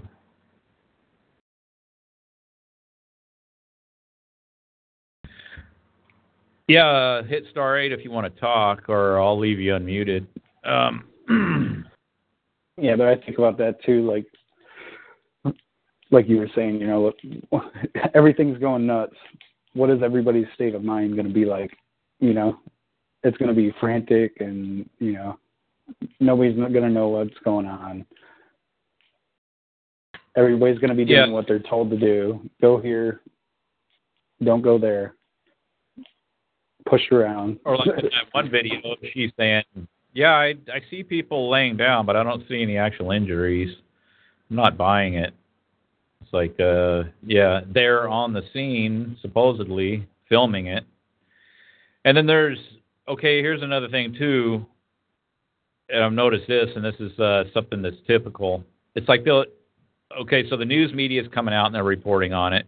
And then so you watch, you can go to YouTube and you can look at the videos that are posted, and you can filter it out so it's by newest first, so you can watch. What if? And it's the same, like 4 videos that are being posted on YouTube. That's odd. You would expect, with all the people that have cell phones. Here again, we're talking about this, and it's like, why is it the same footage over and over? It's like being managed, where it's like, and like I'm not saying that it was, everybody there was fake. I think the crowd was real and it was actual concert. And somebody noted too that like, it was a 3-day festival, and it was nice of the shooter to wait till the last day to shoot up the show. Okay. Yeah, real thought conscientious of him to wait till the last day. So it would be not a lot of profit loss if he would have did it the front initial. You know what I'm saying? But and then it being Sunday night, and then that's kind of like Las Vegas is never. It never goes offline. It's always 24/7. But they say Sunday night is kind of a lull in activity on Vegas. I think everybody's pretty much tapped out or spent. Tapped out, hungover, trying to get ready to go fly out the next day. So it's kind of like the downtime, if there is such a thing. You know what I'm saying? But that's when this supposedly takes place. Yeah. Just some other things to point out. But yeah, just to reiterate, I think that it would be easy to pull off a fake hoax thing, even in a big crowd, especially in a big crowd. Yeah, because like you're saying, it's like, lots of confusion going on, and nobody knows what the hell's going on. It's just chaos. Yep. And then the crisis actors fill in the graphics, like, I saw a gal, they blew her fucking brains out, and he's running. It's like, but he also happens to be an actor, just coincidentally. I mean, man, like it. Okay, so here's another thing too. So here on the Hoaxbusters call, if you're tuning in the first time or whatever, if you're not that familiar with past audios, you can go back and listen to them. Go back and listen to the one we did like a week of Sandy Hook. So we've been talking about this a while, is what I'm trying to say. It's like, okay, if these events were real, like why do we keep seeing the same patterns? The eyewitnesses being actors, the way that these things go down, the lack of footage showing anything, and at the same time you got all these security cameras in Vegas everywhere. It's just everywhere. But yet, are they gonna show those? Are they gonna show the security camera of the guy going into the hotel? Are they gonna show any of that? Probably not. If it's gonna be true to form. But it's like all these events, like missing security camera footage, or they don't show it or don't mention it. That's what they typically do. They don't even mention the idea. It's like, this event took place in 2017, but our position where act as if it took place in 1977. Like there's no security cameras or nothing. Right.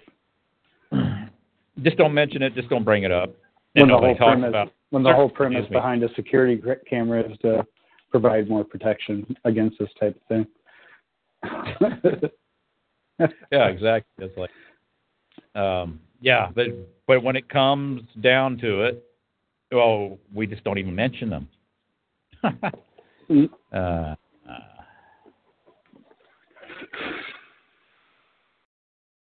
Yeah, I haven't seen any of these videos that you're talking about. I only heard about this issue today. Yeah, but it's standard stuff and a lot of stuff we've talked about before and pointed out before. So, but it's still worth talking about. It's going to shape people thinking this is really going to be. Of course, it's more of the same, but at the same time, the way they're blowing this up, all out of just the biggest mass shooting of all time, blah, blah, blah. And you already got people that are just nervous Nellies over all this stuff, and this just furthers it. And then you got Republicans in control. Of course, politics is fake, stage, and it's a big show. But at the same time, you know, you got the so-called Republicans in control of the House. You got the Republican president. So I'm thinking, well, this is a perfect time to bring in some kind of big gun control bill. You know, yeah. I was just looking at the Dover trial, which is about intelligent design, and then they had a circus trial around that.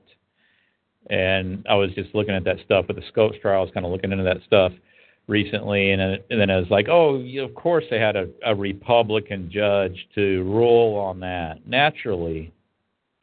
And it's like, so what that does, it's like, the case must have been so heavily weighted to the other side, because certainly a Republican judge wouldn't have voted in favor of evolution over intelligent design, because he'd obviously, but the weight of the evidence must have been so powerful that it forced his hand. Yeah. And so I could hear the story already. It's like, oh, we know that Trump is pro Second Amendment, but it's a Republican controlled Congress, but it's just, I mean, this is so far over the top. We have to do something, Matt. We have to pass these laws, and it just forced Trump's hand. There's nothing he can do, because the time is now. We have to do something. Had to be done, and it was like the Republicans had to do it. They had to, because it's so, the need is so overwhelming, is what we're trying to say. I can hear it already. I already know the script. It's like, yeah. Yeah, like something's got to be out. Do something. What's that? I didn't mean to interrupt. I could hear it already, is what I'm trying to say. Oh, no, I thought I heard somebody else chime in.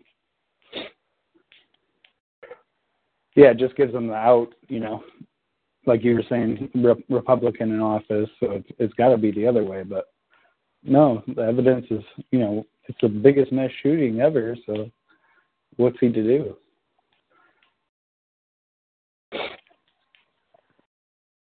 Yeah, there was nothing else he could do. He had to pass gun control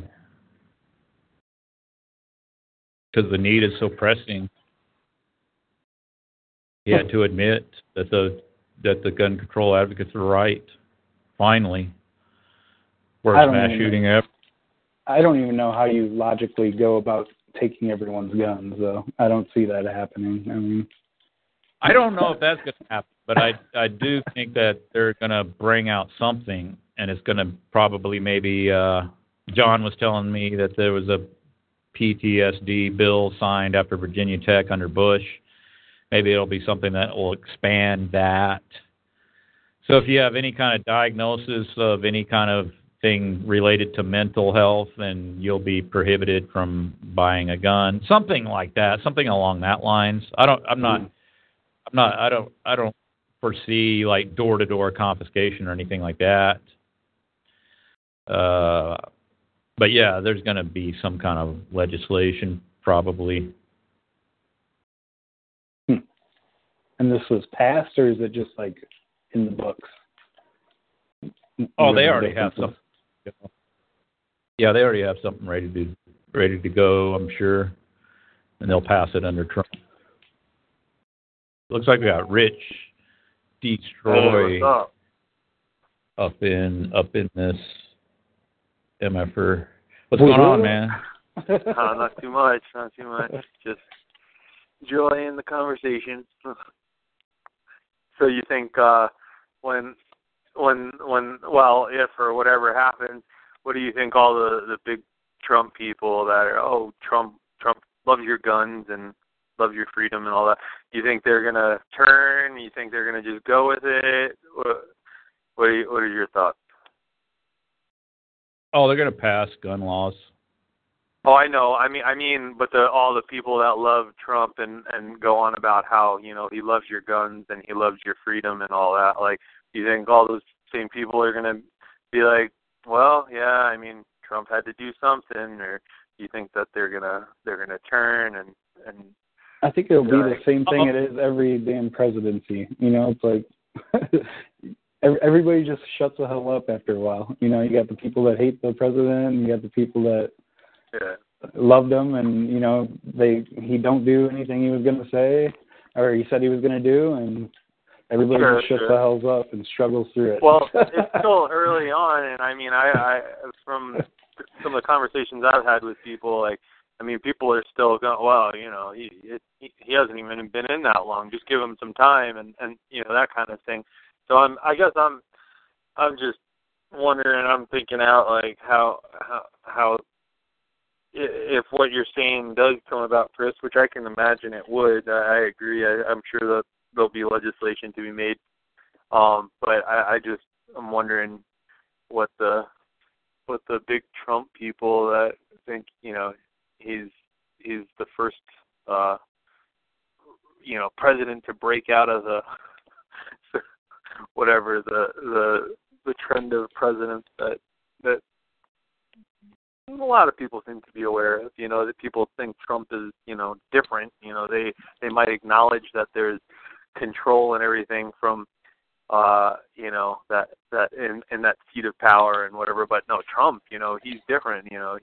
He had to overcome such odds and all that kind of thing. So I guess I was just wondering what you guys thought, if they would just go along with it and excuse it, or if they would be like, that son of a bitch, he traded, he turned his back on us, and or what, Oh, probably some people will. Some people will still drink the Trump Kool-Aid, stay on the Trump train. Some will jump off. It doesn't really make that big of a difference. And then the ones that jump off, a lot of them will probably get back on later. True. It's just like this NFL boycott, this ridiculous nonsense where people are taking a knee to the national anthem.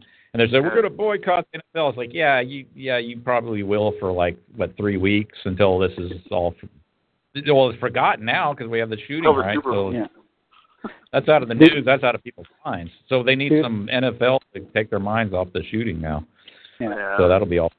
I saw that video of Trump making that speech about that whole NFL thing, and I was like, this is just a commercial to make the liberals watch the football and get upset over who does or does not knee or whatever the fuck, dude. Like, how can you not see that right off the bat? It's just a commercial. It was a commercial for the NFL. And it's like, for them, it's like, okay, you can either do the right thing, whatever the right thing, quote unquote right thing, and make the players take a knee, stand up, or, they're fired. I'm getting echo. Oh. Yeah, I just unmuted unknown. So you got to echo unknown. So if you can resolve that and hit star 8 if you want to talk. Okay. You know what I'm saying, though? It was like a commercial for the people to watch it and start getting upset. And then on YouTube, they have all the disgruntled NFL fans that are burning their football jerseys and stuff in protest of the NFL. Season tickets. Yeah. Yeah. Oh, are they burning their season tickets? Yeah. Season tickets are. Which I don't know what that does. I mean, they already spent the money for it. So. I know. Well, that's exactly what I was saying to somebody I was talking about this with. I was like, who in the end of that, who are they sticking it to except for themselves? Like, I mean, that's your money. I mean, I don't know. I thought that was pretty funny. Yeah. I mean, sure, they won't get your, drink money or food money or whatever else you spend, but. I guess. But and you went through the expense of all that, and then you just burn them. I don't know, man. Well, whatever. You got money to spend. Whatever snaps people out of their I don't know, their bread and circuses there, right? Like their whole football nonsense. it's ridiculous. Like the people, I don't know, like it's like a common thing I see at like businesses and whatever, banks and things, wear your football jersey on Friday and I don't know, just all the hype that goes with it. People are so into it.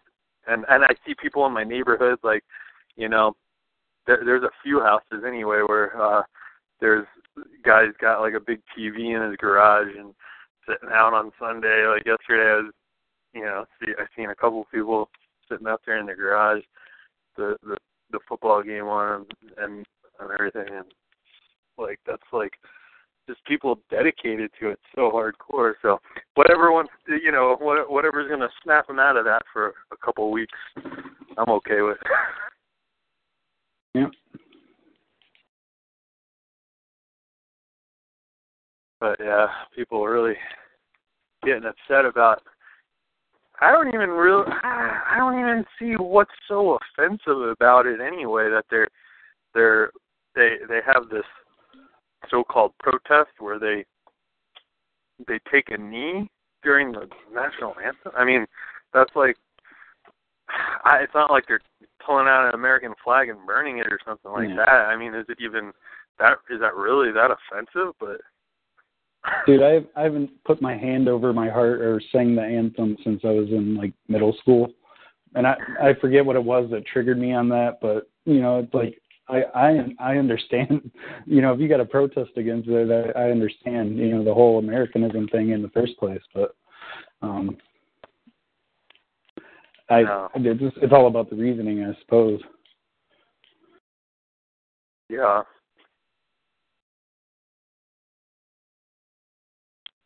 Yeah. I've just always felt weird about that. Now everybody put your hands over your heart. We're going to sing this song.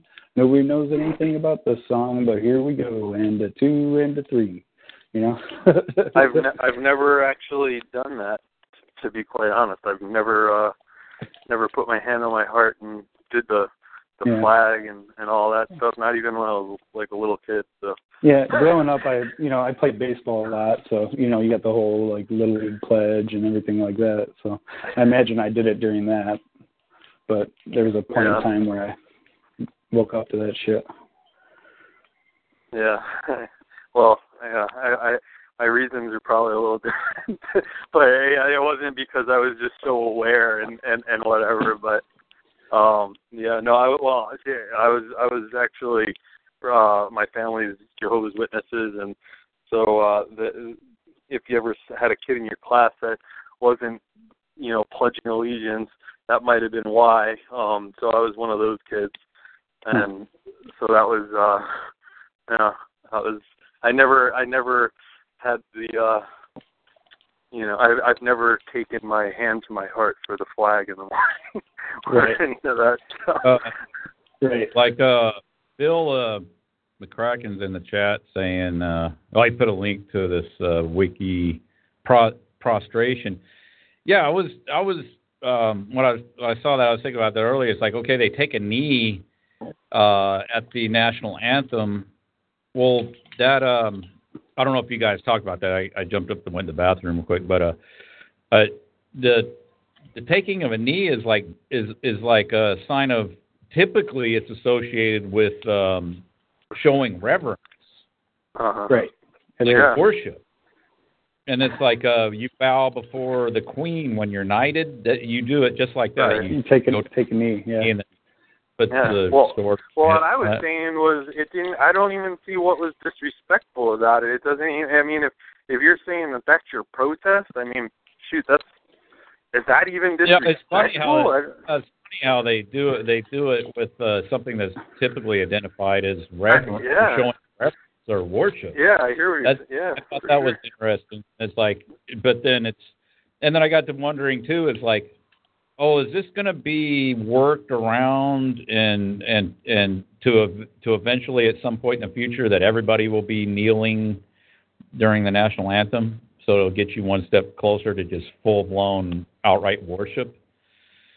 It's like I don't know if that's what's going on here, or I could kind of see it maybe where it's like that becomes a new tradition. It's like, oh, And then so they start dialogue. So you know how this shit gets going. You know, as people start having a quote unquote conversation around this issue, and then they say, oh yeah, well actually it's more reverent to put a knee. And it's like, and then pretty soon they start doing that regular. That would surprise me. And then bow your everybody head too, maybe. You could bring like a little pillow that has your favorite team on it to put your knee on the national anthem, or maybe yours has a flag on it, and then you put on your little custom pad that you buy. They probably charge you $30 for one. But then your kneel pad for the national anthem. The product. Yeah. Oh man, I shouldn't say this kind of shit. Probably give them ideas. But like, I think it's already they're doing it. It's already figured out.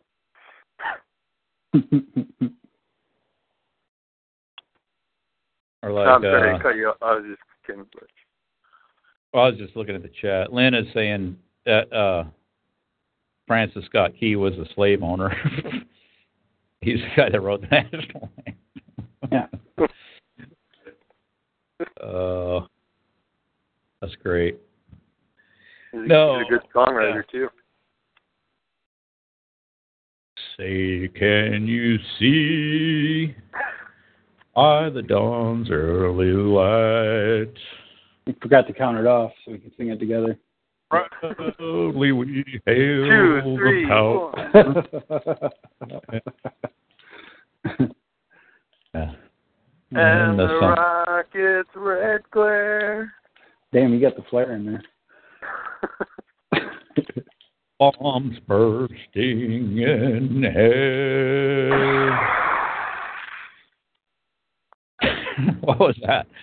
That was a bomb exploding. Bursting. That was bursting. Yeah, I don't know how that came through. I literally set a bomb off. So. Oh, you did? You had a bomb in? Oh, yeah. And you know what's funny too about it, like how long it is. Like that's just what gets recited at the sporting events, but like the entirety of the whole national anthem, it's pretty freaking long. From what I understand, it gets racist real quick too. Maybe so. It's been a while since I've looked over the whole thing, but wouldn't be surprised. Wasn't it rewritten because it had really racist stuff in it or something? Yeah, I think so. They just stick to the preamble. Yeah. First phrase only. No. First verse. American history is pretty whack. Yeah. Another thing. Yeah, I think it was Lynn too that was brought up that the original. Yeah, you can look this up. Like the original American flag design was virtually identical to the British East India Company. Mm-hmm. I think that's interesting. It is. So. Yeah. It's there's an interesting story in. Sorry, what were you about to say? I didn't mean to cut you off there, Chris. No, I'm not going to do the national anthem. I'm just not. I don't want. Yeah, I'm not going to stand and put my hand or kneel or do nothing or to the British East India Company flag. No, I'll pass. Yeah. I was going to say there's a whole interesting story on the flag and all in what is it? Manly P. Hall's Secret Destiny of America. I don't know. Maybe I shouldn't even have brought it up because I'm not going to try to explain the story in it, and I don't have the book handy, but yeah,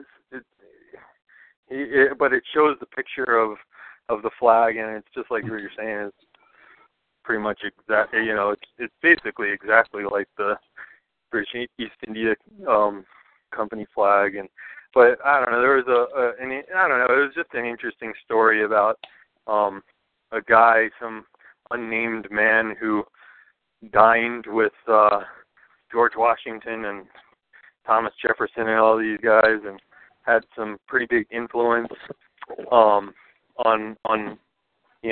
their feelings on what the flag was going to be and all this. Then they also, what also he was saying that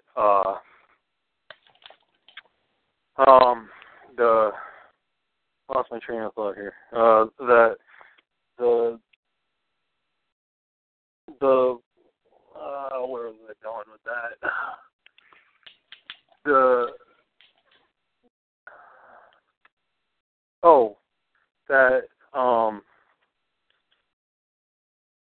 I can't. Now you've done I'm it. having trouble formulating my All right. thought here. But if I There was, get it more organized, Colonel Sanders, I'll go for it. 16 original spices fried chicken recipe. I don't know. I'm throwing something out there. Maybe help. Yeah, it actually sort of helped for a second.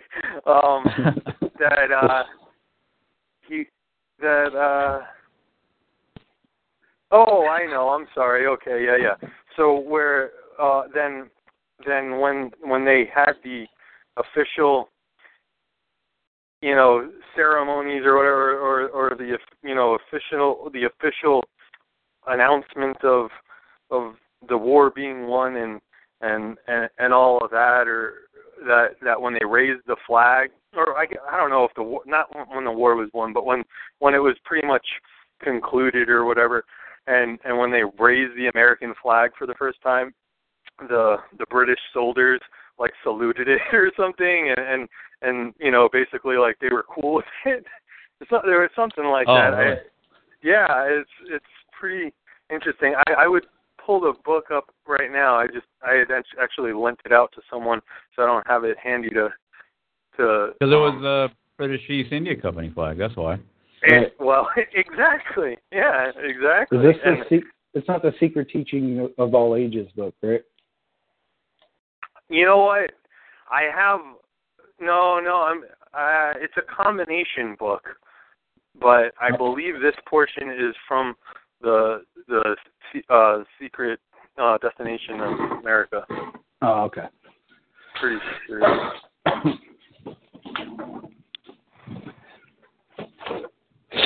But yeah, I just found that really interesting that they would. Oh wait, this flag. Okay, this is cool. Well, we can get behind this. Well, it was officially certified by the Queen or King. You know what I mean? Yeah. The Secret Destiny of America by Manly P. Hall. Yeah. Secret Destiny of America. Yeah. I can definitely back that up once I get my book back or whatever. If that need be, I can definitely verify the page and all that kind of stuff if anyone is doubting that. No, it makes total sense. Yeah. Yep. But yeah, some people definitely. Well, the person that I lent it to doesn't think that there's any. That doesn't mean anything like the flag being so similar in design. I also even tried to make the argument. Well, do you think that it's the flag online? What's that? You can get free PDF online. Oh, okay. Yeah. I tried to make the argument that, well, do you see the similarity in the Australian flag and the British flag? Do you think that could be significant or anything? Which I couldn't even get that. I couldn't even get them to agree on that. So. Yeah. They're officially a Commonwealth, so. Oh, I know. Yeah, exactly. But yeah, that was this person didn't even concede to that idea. Yeah, people are fun. Yeah. Yeah. No, we never were separate from England or what have you. It's just not true.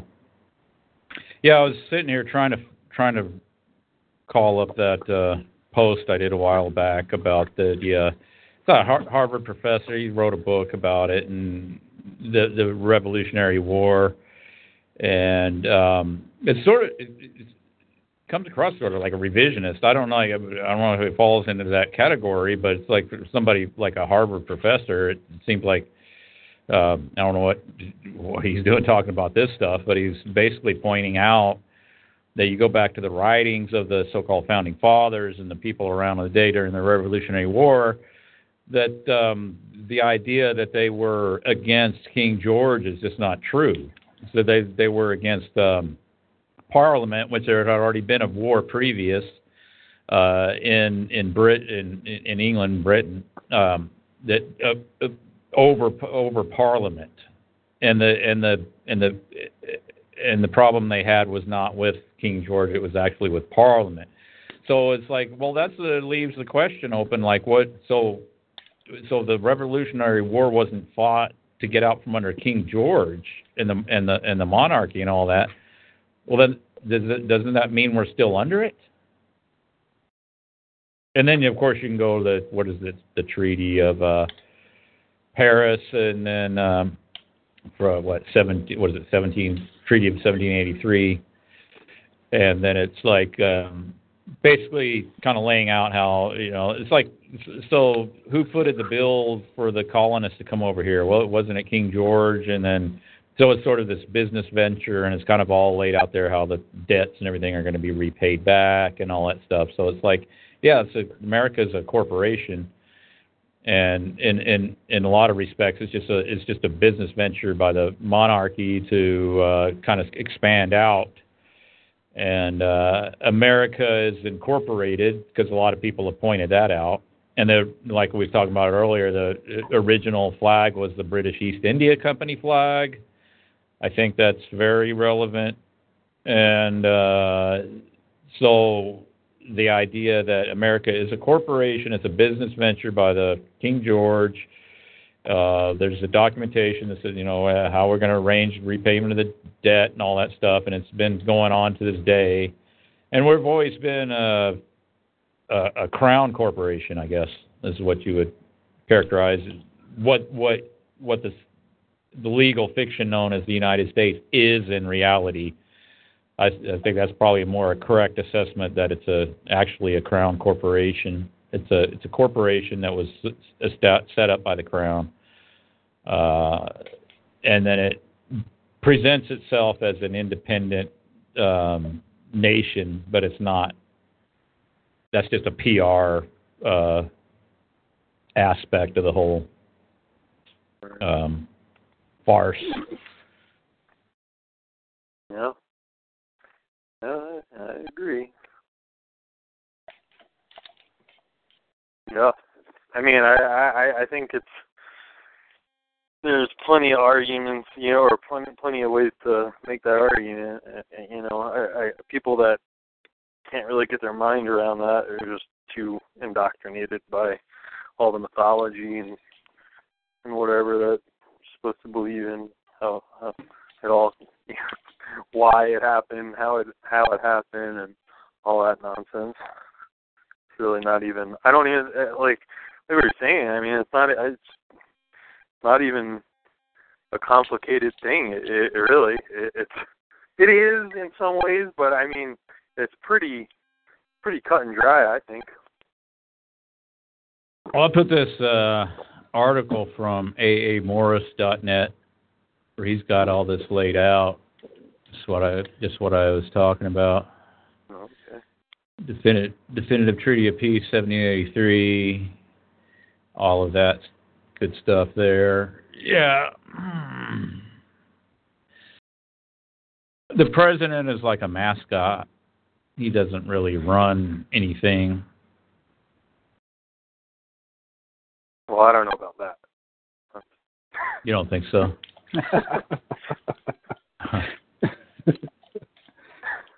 He's got a mean golf swing. Yeah, he probably picks his golf schedule somewhat, or definitely definitely in charge of what kind of soft drinks they got in the White House kitchen. Probably picks that. Yeah, I don't know. Probably pretty important decision. Picks his tweets. His tweets. Self-pick, hand-pick. I'm sure he decides what time he goes to bed. Yeah. He gets to decide what time. Yeah, so he doesn't have a Secret Service guy tell him it's time for bed, Mr. Trump. Brush your teeth. Well, by that point, he's so out of it with all the poison that they're slipping to him. You know, he's pretty much drooling on himself anyhow. So. We got to have John on here to do Alex Jones talking about the knockout drops in his Diet Coke.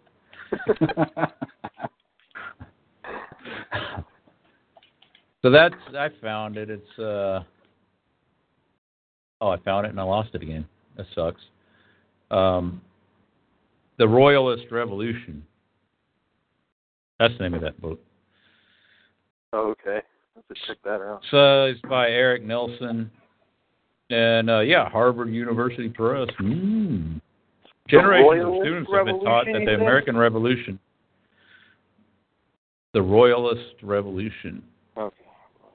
It says, generations of students have been taught that the American Revolution was a revolt against the tyranny. It is this revisionist account. Yeah, that's revisionist, yeah. Eric Nelson argues that the great many of the Founding Fathers, quote-unquote, saw themselves as rebels against the British Parliament, not the Crown.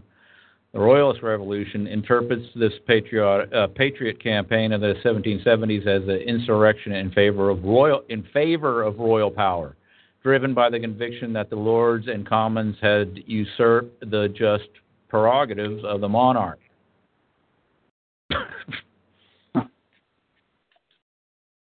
Just so. Yeah. Yep.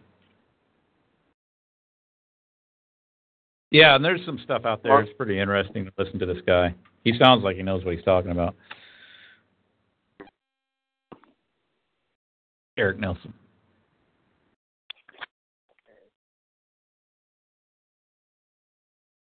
I'm gonna zonk out, boys.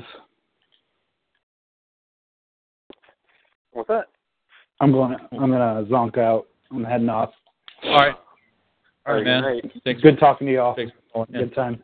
Yeah, you too. All right. Have a good one. Good night. Okay. Night. So I got contact request from your buddy Josh there. Joshua. Oh yeah. Okay. Uh huh. So So you guys should be a pretty interesting conversation. Yeah, so we're gonna talk about evolution theory. So he's pro evolution theory, and he wants to set me straight on the science. So I guess cool. Yeah, he's gonna tell you how it is from his perspective, I guess. So. I think, to be honest, though, tell me how to guide the cabbage. I think I'm certainly looking forward to it. I think you'll probably be the first person to ever really have I don't think he'll be used to the argument that he's going to get from you. I guess I'll say that. Does he like to argue it a lot? I mean, has he gone on any other kind of debate or anything? Nothing. Or is he nothing kind like. Of, just from kind a of goes keyboard. online and yeah, that's cool. Yeah, it should be interesting. Hopefully the guy's kind of open-minded, but you're saying it's probably not going to be the case, huh? I mean, in some ways, he might be in some ways with some things, but not really. Overall, no, not really. And with this, I mean, this is something that him and we don't get into it too often, but over the years, it's certainly been a conversation, and just it doesn't but I also, I'm not as well versed in it as you are. I mean, it's really not something I've dove into very much. But I mean, I think I probably give him better arguments than a lot of other people. But I don't. It's not my cup of tea to get into. Yeah, well, the only way that I could possibly see this going would be, I'll just make a prediction that it's going to kind of end up like that debate I had on the atheist experience, where it's kind of like, I know this is true, and I know that people who doubt it are dumb. So the only thing that I could say, because I can't articulate it in my own words, is for you need to go read. Right. And then you'll know. And it's like, I thought that was, their answer was, I couldn't ask for a better confirmation to my position, which would be like, yeah, it's like a religion. And so basically, they're telling me to go look at the holy text, and then I will, if I'm smart enough. So that's kind of like the same kind of parallel to being worthy, as like you read the Bible, and if you have the Holy Spirit, you'll be able to have discernment and understand that it's for real. It's like but their criteria is that if you're intelligent enough, then you'll be able to absorb the words of the great scholars, and then you will come to faith in the Darwin. But you have to go read, and you maybe have to go get your PhD. That's what they told me. It was like, so I just pointed out to them, it's like, wow, how close is this to religion? So you're telling me to go read something some dude wrote that I don't even know, and then, like, if I'm smart enough, I'll come to faith. And it's like, no, I was trying to get them to explain in their own words how it's like, okay, I was asking, okay, what's empirical as far as this claim goes? And so they just got pissed off. It's like, well, if there's nothing empirical, just say it, That's okay. I mean, not necessarily everything that exists in the as part of the so-called material realm doesn't necessarily have, like, you can't see radio waves, for instance. You can see the results of them, but you can't. It's like evolution theory, you can't. But you can come out and just admit that there's nothing empirical about it. It's just based on. You know what else they can't see? The poison that is right now in Donald Trump's Diet Coke. Okay. If we were able to catch one of these liberals actually trying to poison the president, we could present it to the general public, and everybody would see that this is a liberal conspiracy against Donald Trump. That was a great segue. It's like, Alex Jones will do that for real, too. Like, totally segue off into something. But is it no, we were talking about this, John, on email, and I was saying, because I was asking, like, or you were saying, like, wouldn't Roger Stone and some of his close associates there at the White House, or Steve Pieczenik, kind of clue him in? And I was saying, well, no, because they're on the Diet Coke too. Like Jones is the last man standing. He's like the only one on the Diet Coke. Speaking of being the last man standing, you guys need to buy gold right now. I'm not kidding, folks. I mean, we're in a crisis. The dollar is tanking currently. You need to get gold. You need to get right now. You need to call Midas Resources right now. 1-800-787-2237 right now. Get on the phone. Talk to Ted Anderson. Talk to one of the great affiliates up there. They can get you the best prices on gold and silver right now. Gold is just at an all-time high, and it's only going to get worse. And when I say worse, I mean the dollar's tanking. That means gold's going to go up. So you need to get in gold. Hey, you know what? I've got gold stashed all over my house. I'm not even selling it. I'm not even trying to make money off of it. I'm just keeping it because, I know the end's just around the corner. I mean, this is it, folks.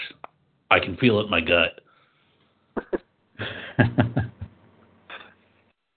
Oh man.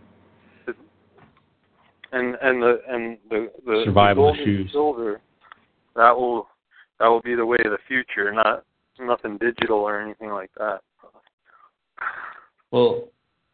Well, see, nothing happened. Remember, Richard, you said your friend was getting ready to head for the hills there?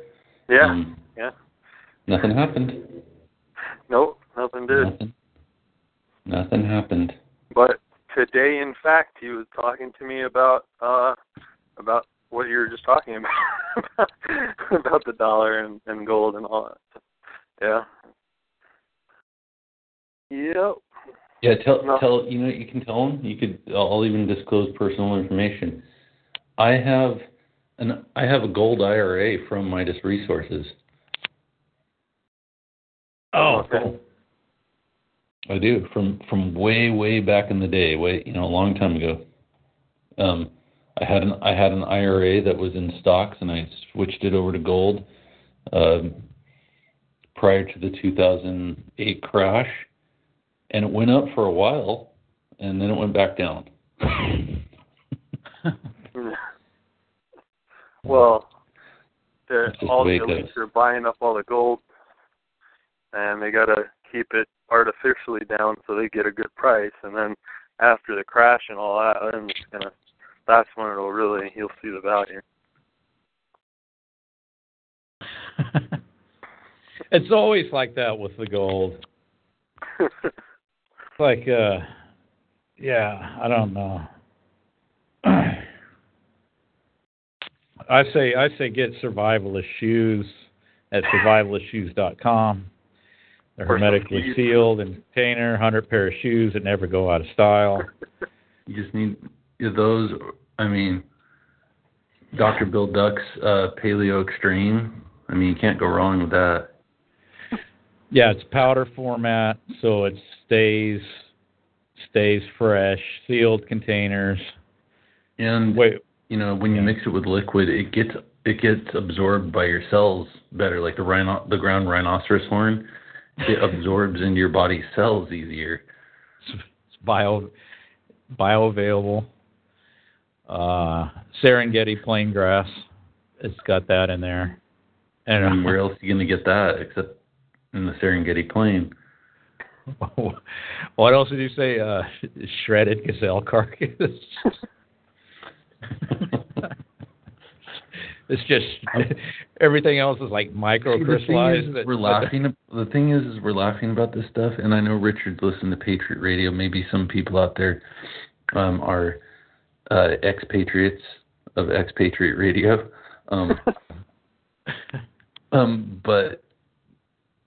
But the thing that we're doing with those, with our joke commercials, they're not really that far off from real commercials. That's what's so funny about them. I mean, I personally think that those commercials are really funny. Me doing the voices and the dialogue, and Chris doing the production. I think that you could go to GCN's, where they're broadcasting, and smuggle those in there, like into their ad hopper, and they would never, like they would just run them. The one you just played earlier with the one that you just played earlier with the seed pack, we did that a couple of years ago. Yeah.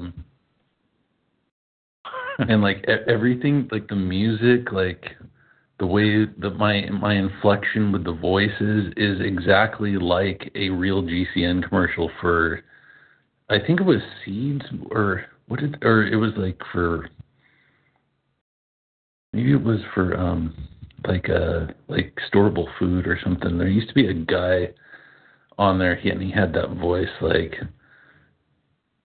"Don't get caught when the end is near. Go to Survivalist Impact today." Yeah, it would sound just like that. Yeah, exactly like that. It's like, I think we're able to pull that off because we had that just hours and hours of Patriot Radio back in the day, where it's just like, and they run so many commercials, they just get pounded into your head. So and you're it's just the same commercials for every show. So it's like even if you're listening to a different show, it's like always the same commercials over and over again. And so that's why if anybody listens to the audio stream, which I don't bring up often, but there's a 24-hour, 7-day-a-week stream. I just Hoaxbusters call and audios. And then I have an ad hopper that I put the ads in there. So it's just like GCN. It's gonna bombard you with those freaking ads, man. You're gonna get, but I think they're funny. Much better ads. I mean, they're not. Yeah, I hope they don't get too. I mean, they're gonna get kind of a bit repetitive, maybe. But see, we got 3 hours of no ads, and then maybe I'll put one. See, I've been putting them in the middle, but it runs them automatically on the stream, so I can't really control how they'll play every third audio or something. So yeah, I try not to. I don't ever listen to the stream. Did you put our GCN ads on there? Yeah, they're all on there. Jay's like ads and the Midas ads that we did. Everything that we've done, I've uploaded into the hopper on the. Hi, this is Ted Anderson. Have you heard about gold? It's like the only reason I know that inflection in his voice is because I freaking heard him do that ad 4 hours a day every day. But see, no, it's Metalhead Ted, and it's got some heavy metal music, proper heavy metal music. I just had a thought cross my mind. I wonder how many people at the concert yesterday were wearing some Blue Diamond gussets. Oh yeah. Could have been quite a few Somebody people like there. The survivors, the guys who survived, they obviously were wearing the Blue Diamond gussets. That's what I was thinking, yeah, probably. Yeah. With the Kevlar protection. with the diamond gusset in the crotch, where you need it most. Yeah, or that. Richard, Tim Kelly? I was talking about that Black Angus commercial in one of the last talks, and Tim Kelly went and found it. I know I sent it to Chris. Did I send that to you, Richard? You didn't send it to me, no, but yeah, I remembered you talking about it. Yeah, you got to send it. I'll forward it to you. Chris, you can play the audio at the end of the call. Of the Black Angus one? Yeah. Yeah, that's a good one. Like I said, that guy has a similar voice to the Diamond Gusset Jeans commercial guy. Yeah. Don't get road rash, get Diamond Gussets. Diamond Gusset. And they had that song, Diamond Gusset Jeans. Like, oh yeah. There's a place down in Tennessee, right? Yeah. There's a place down in Tennessee where they make Blue Diamond Gus jeans. They sell Pride in every pair. Diamond Gusset. Blue Diamond Gussets got it. Others don't. Oh, that's right. I forgot about that.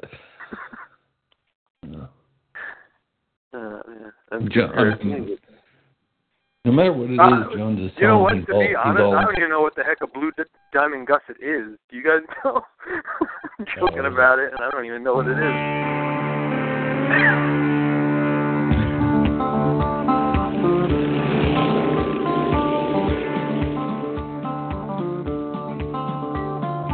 There's a place down in Tennessee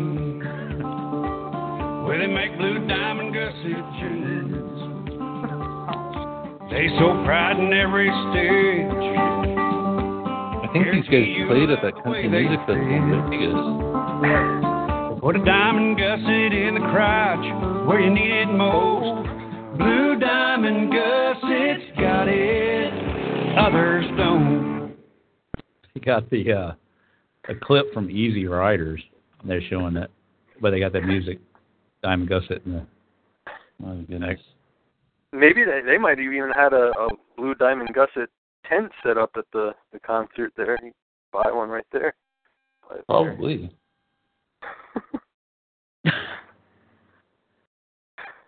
Oh yeah, I got that guy, the Dan Blitzkrieg or whatever, Dan Blitzkrieg or whatever his name was. Blitzarian. What is it? Blitzarian. Yeah, yes. I found another picture that I'm pretty sure is him. I emailed it to you, Chris. So I don't know. Take a look at that and see if that's the same guy. But this picture, it's like with him and a female, and they're like huddled down, like I guess supposed to be hiding, while everybody else is kind of just walking about. Like they don't look like they're taking for shelter, but these two are. And then in the background is you got the Luxor with the big pyramids and then the obelisk. So I just thought that was pretty funny that it's like this stage-looking picture of them hiding and yeah, good backgrounds. And oh, yeah. Let me. I was gonna try to put it in the chat, but I couldn't. You can't upload a picture, I guess, into the chat. I'll put a link to it. I think I could. Looks like him. He probably did go around posing for photo ops and stuff. Right. Yeah. That would make sense. Nothing tells you you're in danger like yeah. You know. Oh, he's wearing blue diamond gusset. Pretty sure. I'm gonna go through. Vegas is on the 33rd parallel. They so proud never stiff. Let's see. Yeah, I got it here. You said that Mandalay Hotel's on the 33rd parallel. I'm kidding. And he was on the 32nd floor. So does that mean he rose to the 33rd level after he killed himself? Oh, right. Yeah. We need to get Scott Onstadt to examine the architecture of the Mandalay Bay Hotel.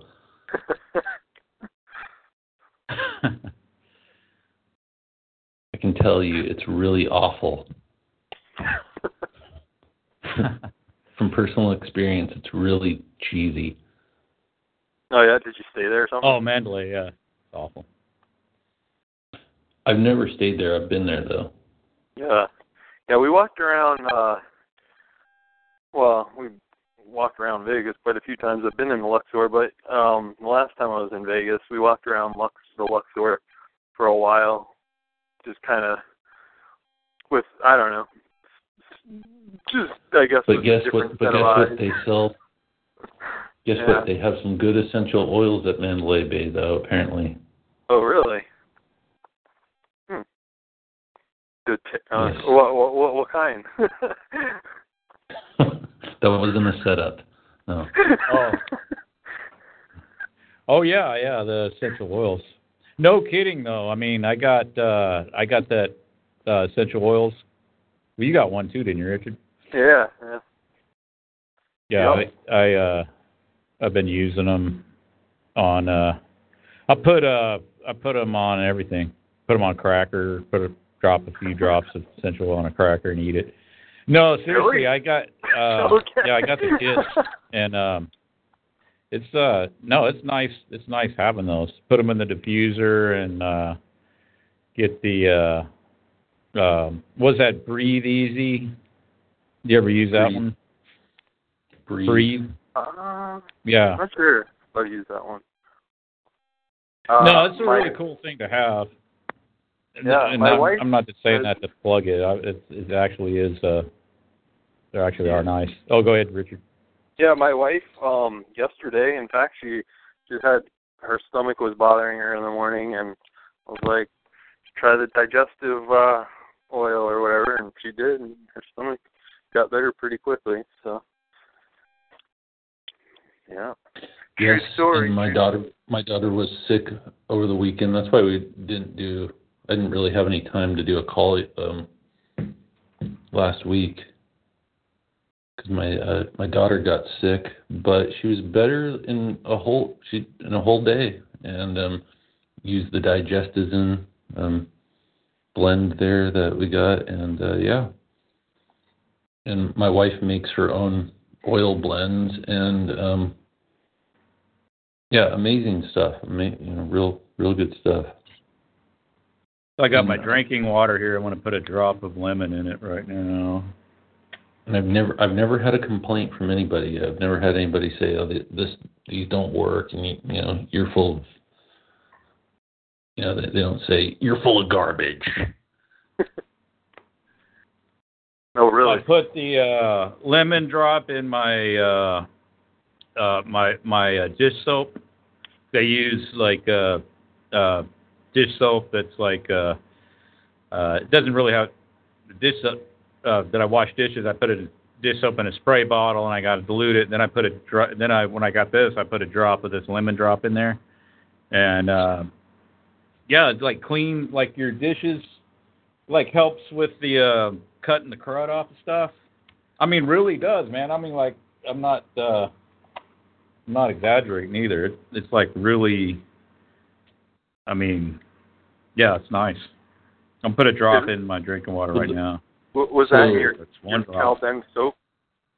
It's like super. Oh yeah, you could put it in soap or whatever, but it's like super concentrated, man. Was it? Did you put it in your Cal-Ben soap? Yeah, I use that Cal-Ben. No, seriously, I do. I have a Cal-Ben. I know. I remember you telling me. Yeah. Yeah, I know. If anybody wants more information about the essential oils, you can email me, let me know, and then we can talk about them. And if you email me and you decide maybe you're not interested, just let me know so I don't send you more than 1 or 2 emails, because sometimes people inquire about them and then they don't respond to me. I can take it. I'm a big boy. If you don't want them, I'm cool with that. There are no hard feelings. So, but just let me know, because a lot of people have contacted me about them, and when I send them a response, they don't respond back either way. So that makes it kind of tough for me. So in any case, Chris likes them. Richard likes them. Yep. Lemon in my drinking water right now. Another guy who got a kid, listener Matthew, he liked him, and he also bought his brother a kit too. So, yeah, they're really good stuff. It's like Chris said, it's highly concentrated, really good for health, got a lot of health benefits. I'm not just selling them. I really don't even make that much money off of it at all. So it's but a lot of people. Okay.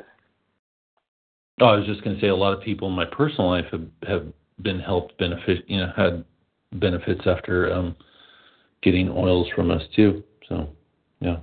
Another benefit I can attest to is rubbing a little lavender oil on a 2-year-old's foot at night helps to put the eyes to sleep a little quicker. You know what else helps? Rubbing the whole bottle on the entire child and knocking them out for days. That helps. Oh, yeah? Wow. Okay. That could get a little pricey, I think, but I mean, we'll have to try that out. You can do that when they're 4. Wait till they're 4. You'll see what Didn't Dr. Ewan Cameron use that to knock his patients out, put them in comas? Lavender oil. I don't think it was lavender oil. I think it was. No. I think it was something else with an L. Yeah. Yeah. No, I mean seriously though, an acronym. It's just nice stuff to have on hand if you're into that sort of thing. Like the sort of thing meaning you like being healthy and like good smelling stuff, which who doesn't, So. Yeah. And John, you're not making $1 million off of this, or it's just you're selling these and making a little bit of money, and it's just a really good thing to have around. You know what I mean? It's just to have these oils and stuff that you could do different things with, and I don't know. I'm a big proponent of stuff like this, you know. And then while I'm thinking about it, what's the other guy that's got his little business, the mushroom guy? I got a link to it. Michigan Mushrooms. Yeah, check out Chris's stuff, you know. Yeah, why not support people who are like got the good stuff, you know. If you're into that kind of stuff, my wife, you know, she's really knowledgeable of all this type of stuff too. So obviously Richard knows and Chris knows that I'll send you recipes for all sorts of things, you know, household items and different type of health blends and all that type of stuff, and it really definitely helps out a lot. It's yeah, and I don't make any money off of it. I just want people to do good. I want you guys to do good on your deal, and you're selling a good thing that's beneficial, and that's what it's about, you know. Just like it's not a it's a win-win situation. It's a win-win. It's a win-win. But there was yeah. also you know I was gonna throw in too. I think didn't you mention something about mosquitoes last week, Chris? I think you said something on a call about mosquitoes getting me or something. Yeah. Yeah, mosquitoes have been terrible around here. Tea tree. It is. What is it? Tea tree oil. Tea tree oil will cure your mosquito bites. Well, but there, Liz. I thought there was something that you know, makes it so they don't bite in the first place. Just sworn there was vitamin D, right? No, well, vitamin maybe D. that, but it was oil. There's an oil too. There's an oil blend. My wife, did I send that to you, Richard? There's an oil blend that actually blends. Yeah. There's an oil blend that repels mosquitoes. Yeah. Okay. I don't know if that's what she saw then or something, but yeah. Tea tree oil. Yeah, also, this is the one I sent you the other day, Richard. Was that tea tree oil will repel lice? Oh yeah.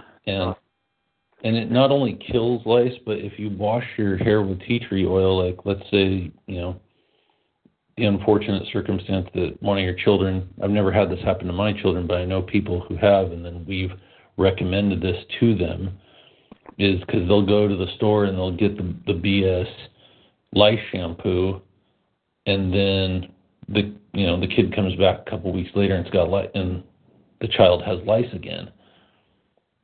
Tea tree oil, if you wash your hair with real tea tree oil, like the stuff that we have, it will actually kill the lice, and it will keep, like, the lice won't even come back because of the purity of the tea tree oil.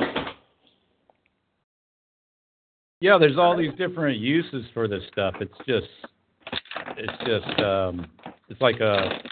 like having a medicine cabinet thing. So like, having this stuff on hand is great, man. Tea tree oil is a natural antibiotic, and then, same thing with, for anybody can go buy cold pressed, raw organic coconut oil. That's antibacterial. Having coconut oil around is great. You put coconut oil on your. You know what? Let me recommend this to somebody. Okay, so this stuff here, I've got this sunblock here that we just got. It's called Pacifica. Pacifica SPF 50. I'm from the radio bake in station? the sun. Yeah, it's Pacifica Radio Sunblock. Yeah. That's awesome. No, but seriously, this sunblock. If you find this Pacifica Sunblock, dude, this works so good I went to the beach the other day. I didn't get sunburned at all. Usually I get like a little bit crispy if I'm just using straight coconut oil because I don't use any type of sunblock. But then my wife found the sunblock. It's SPF 50 Pacifica. It's got coconut probiotic in it. And it's mostly zinc oxide. And there isn't any bad stuff in it that I can see. And, dude, it works great. I did not get burned at all being outside. So, cool. So that is a great sunblock. I'm going to write that one down, too. We, another thing, the tea tree oil,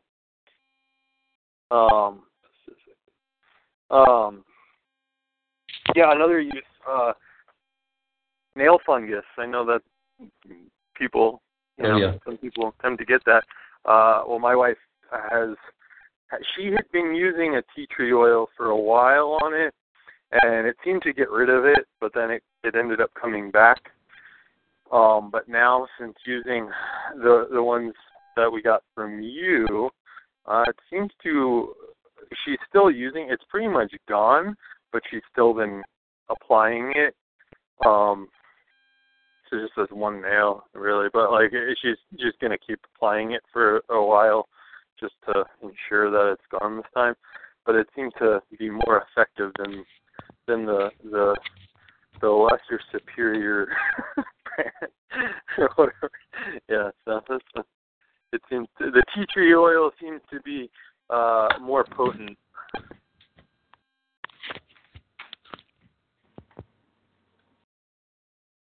But there's another good use for it, I suppose.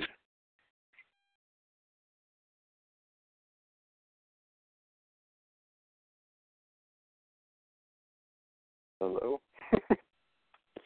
I'm here. Yeah, I just got back. I'd take another break real quick. Yeah, the oregano oil. See, there's like a lot of stuff in that kit. There's like oregano oil. I put a couple of drops in my. I have a spray bottle that I keep vinegar, apple cider vinegar in it, and then I put a couple of drops of that oregano oil in there, and so that's so I take it, I spray it on my feet for. Then I don't get athlete's foot. It's just spray some on there. Like people don't like. People say, "Oh, I can't do that because I don't like the smell of vinegar." Well, the smell. If you put the oregano oil there too, it smells like oregano. It cuts that vinegar smell down. Yeah, and then you got like pizza feet walking around pizza feet. But there's a lot worse things. I mean, athlete's foot's a lot worse than pizza feet. Yeah. But it's like I like the oregano oil. It stuff. works. It's not something that works halfway. It's like it absolutely works. Like it's super effective. Just vinegar alone, but yeah, you put the oregano oil and cuts it. It's you don't have it takes the edge off that vinegar smell. Which the vinegar smell doesn't bother me, but I put the oregano oil in there to make it even more potent. And it's man, I think those oils are great. I think they're great. Yeah. I like oregano oil a lot. I've been using that for a long time. Even before I got the kit from John, like I was already getting oregano oil, and I put it on anything, man. Like cuts or whatever, like infectious type things. Put a drop of that on, and maybe a Band-Aid over it overnight. Like the next day, it's like a complete difference. I've had quite a few injuries that I've applied the oregano oil to, and that stuff. It's, for sure, it's a healer. Oh, so you can put it on cuts and everything. Yeah, there's a lot of all kinds of different uses for the stuff, and it actually works. Put some drops in, at the orange drops in my laundry. makes your laundry smell good, stuff like that, you know. Mm-hmm.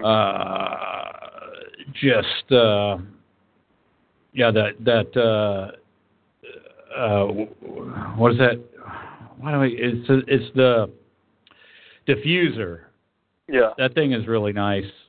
And so you put the drops in the diffuser, and the diffuser kicks out some, like a mist, and then it fills your house with the scent.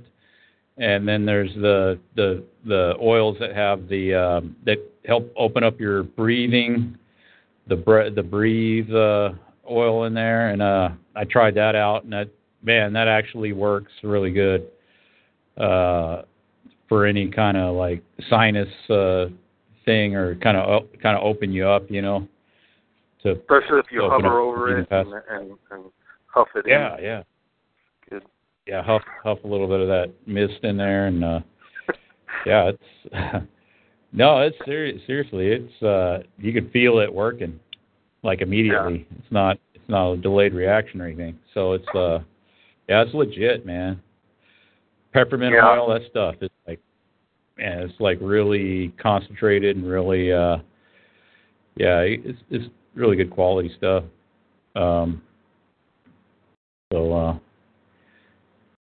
Yeah, I like that Caliban stuff, and I don't think Jones hawks that anymore. But I bought the kit off of that Caliban site, and for soap and for dishwashing soap and stuff. It's all natural ingredients. It doesn't have all the stuff in it, you know, the chemical stuff. Right. And so it's a good combo to have the oils and the good soaps, and then you can make them smell however you want them to smell. Change it up, switch it up. That's another cool thing too. It's like, oh, I don't want the peppermint smell. Maybe I'll go with the orange this time. Knock some of that in there, and your whatever configuration you're trying to make up. So it gives you some variety. Right. So you got some variety going on. Yeah, man. I like that. I like that approach a lot better. Yeah. Hey, the peppermint oil too? And you just made me think of it. I don't remember what the heck it was, but just maybe a month ago, I had some nausea in the morning. I don't think I'm pregnant or anything, but I did wake up feeling pretty pretty nauseous, and which is pretty abnormal for me. It doesn't usually happen, but I just kind of laid on the couch and had my nose in the peppermint oil. It definitely takes away nausea pretty quickly. I'd say I did feel better after an hour or so. I was fine, but it's great for nausea. If you ever have a sick stomach, just smell some peppermint oil. Oh yeah. Well, that's the closing up shop music coming up. Yep. I think we had a good call, informative. Yep. Yeah, I agree. It was good talking with you. Yeah, look forward to talking to your buddy tomorrow. Yeah. So buddy, check that out. I'll post that up when we do it. If you're interested in an evolution debate, it's the first. I've been doing this call for how many years now, and I finally got a debater to debate evolution. So that's cool. Looking forward to that. All right, man. Well, have a good night. Oh, you too, Rich. Take care, man. Thanks for calling in. Absolutely. All right. Let's see. Adam Miller. Thanks, man. Everybody in the chat. Non-963 AMP vessel. Hedgie, Kalita Brigante, Kay Hamas, The Hot Coat, Libya, Rich Destroy, Side Girl, Map Chick, Babchick, are you on the call? You never did chime in. An unknown. They had an audio configuration issue with echo. So maybe you could try to call in next time, y'all want to engage in the jabber-jawing. Hot the coat, thanks, man. Cheers, Chris, thanks a lot. Yeah. Check out hoaxbusterscall.com. Check out the post. I'll hopefully have this posted up at least by tomorrow. The call with the link to the chat transcripts and so on and so forth, and the notes and all of that. May even get it up there tonight.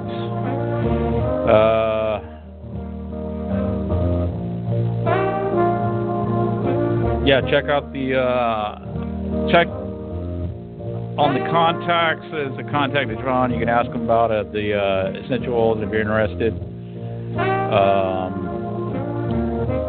That's a really good deal. Yeah, check out the links on the side post. And donate if you want to donate. And yeah, that's about it. So thanks again, everybody, and have a good rest of the week. Hopefully talk to you next time. Take you later.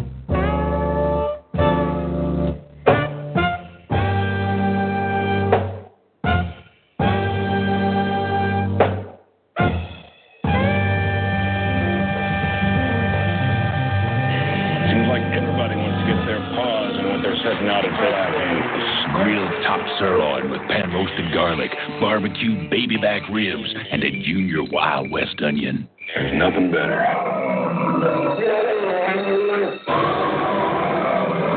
Steak topped with garlic, barbecued ribs, and your own Wild West onion, just $10.99.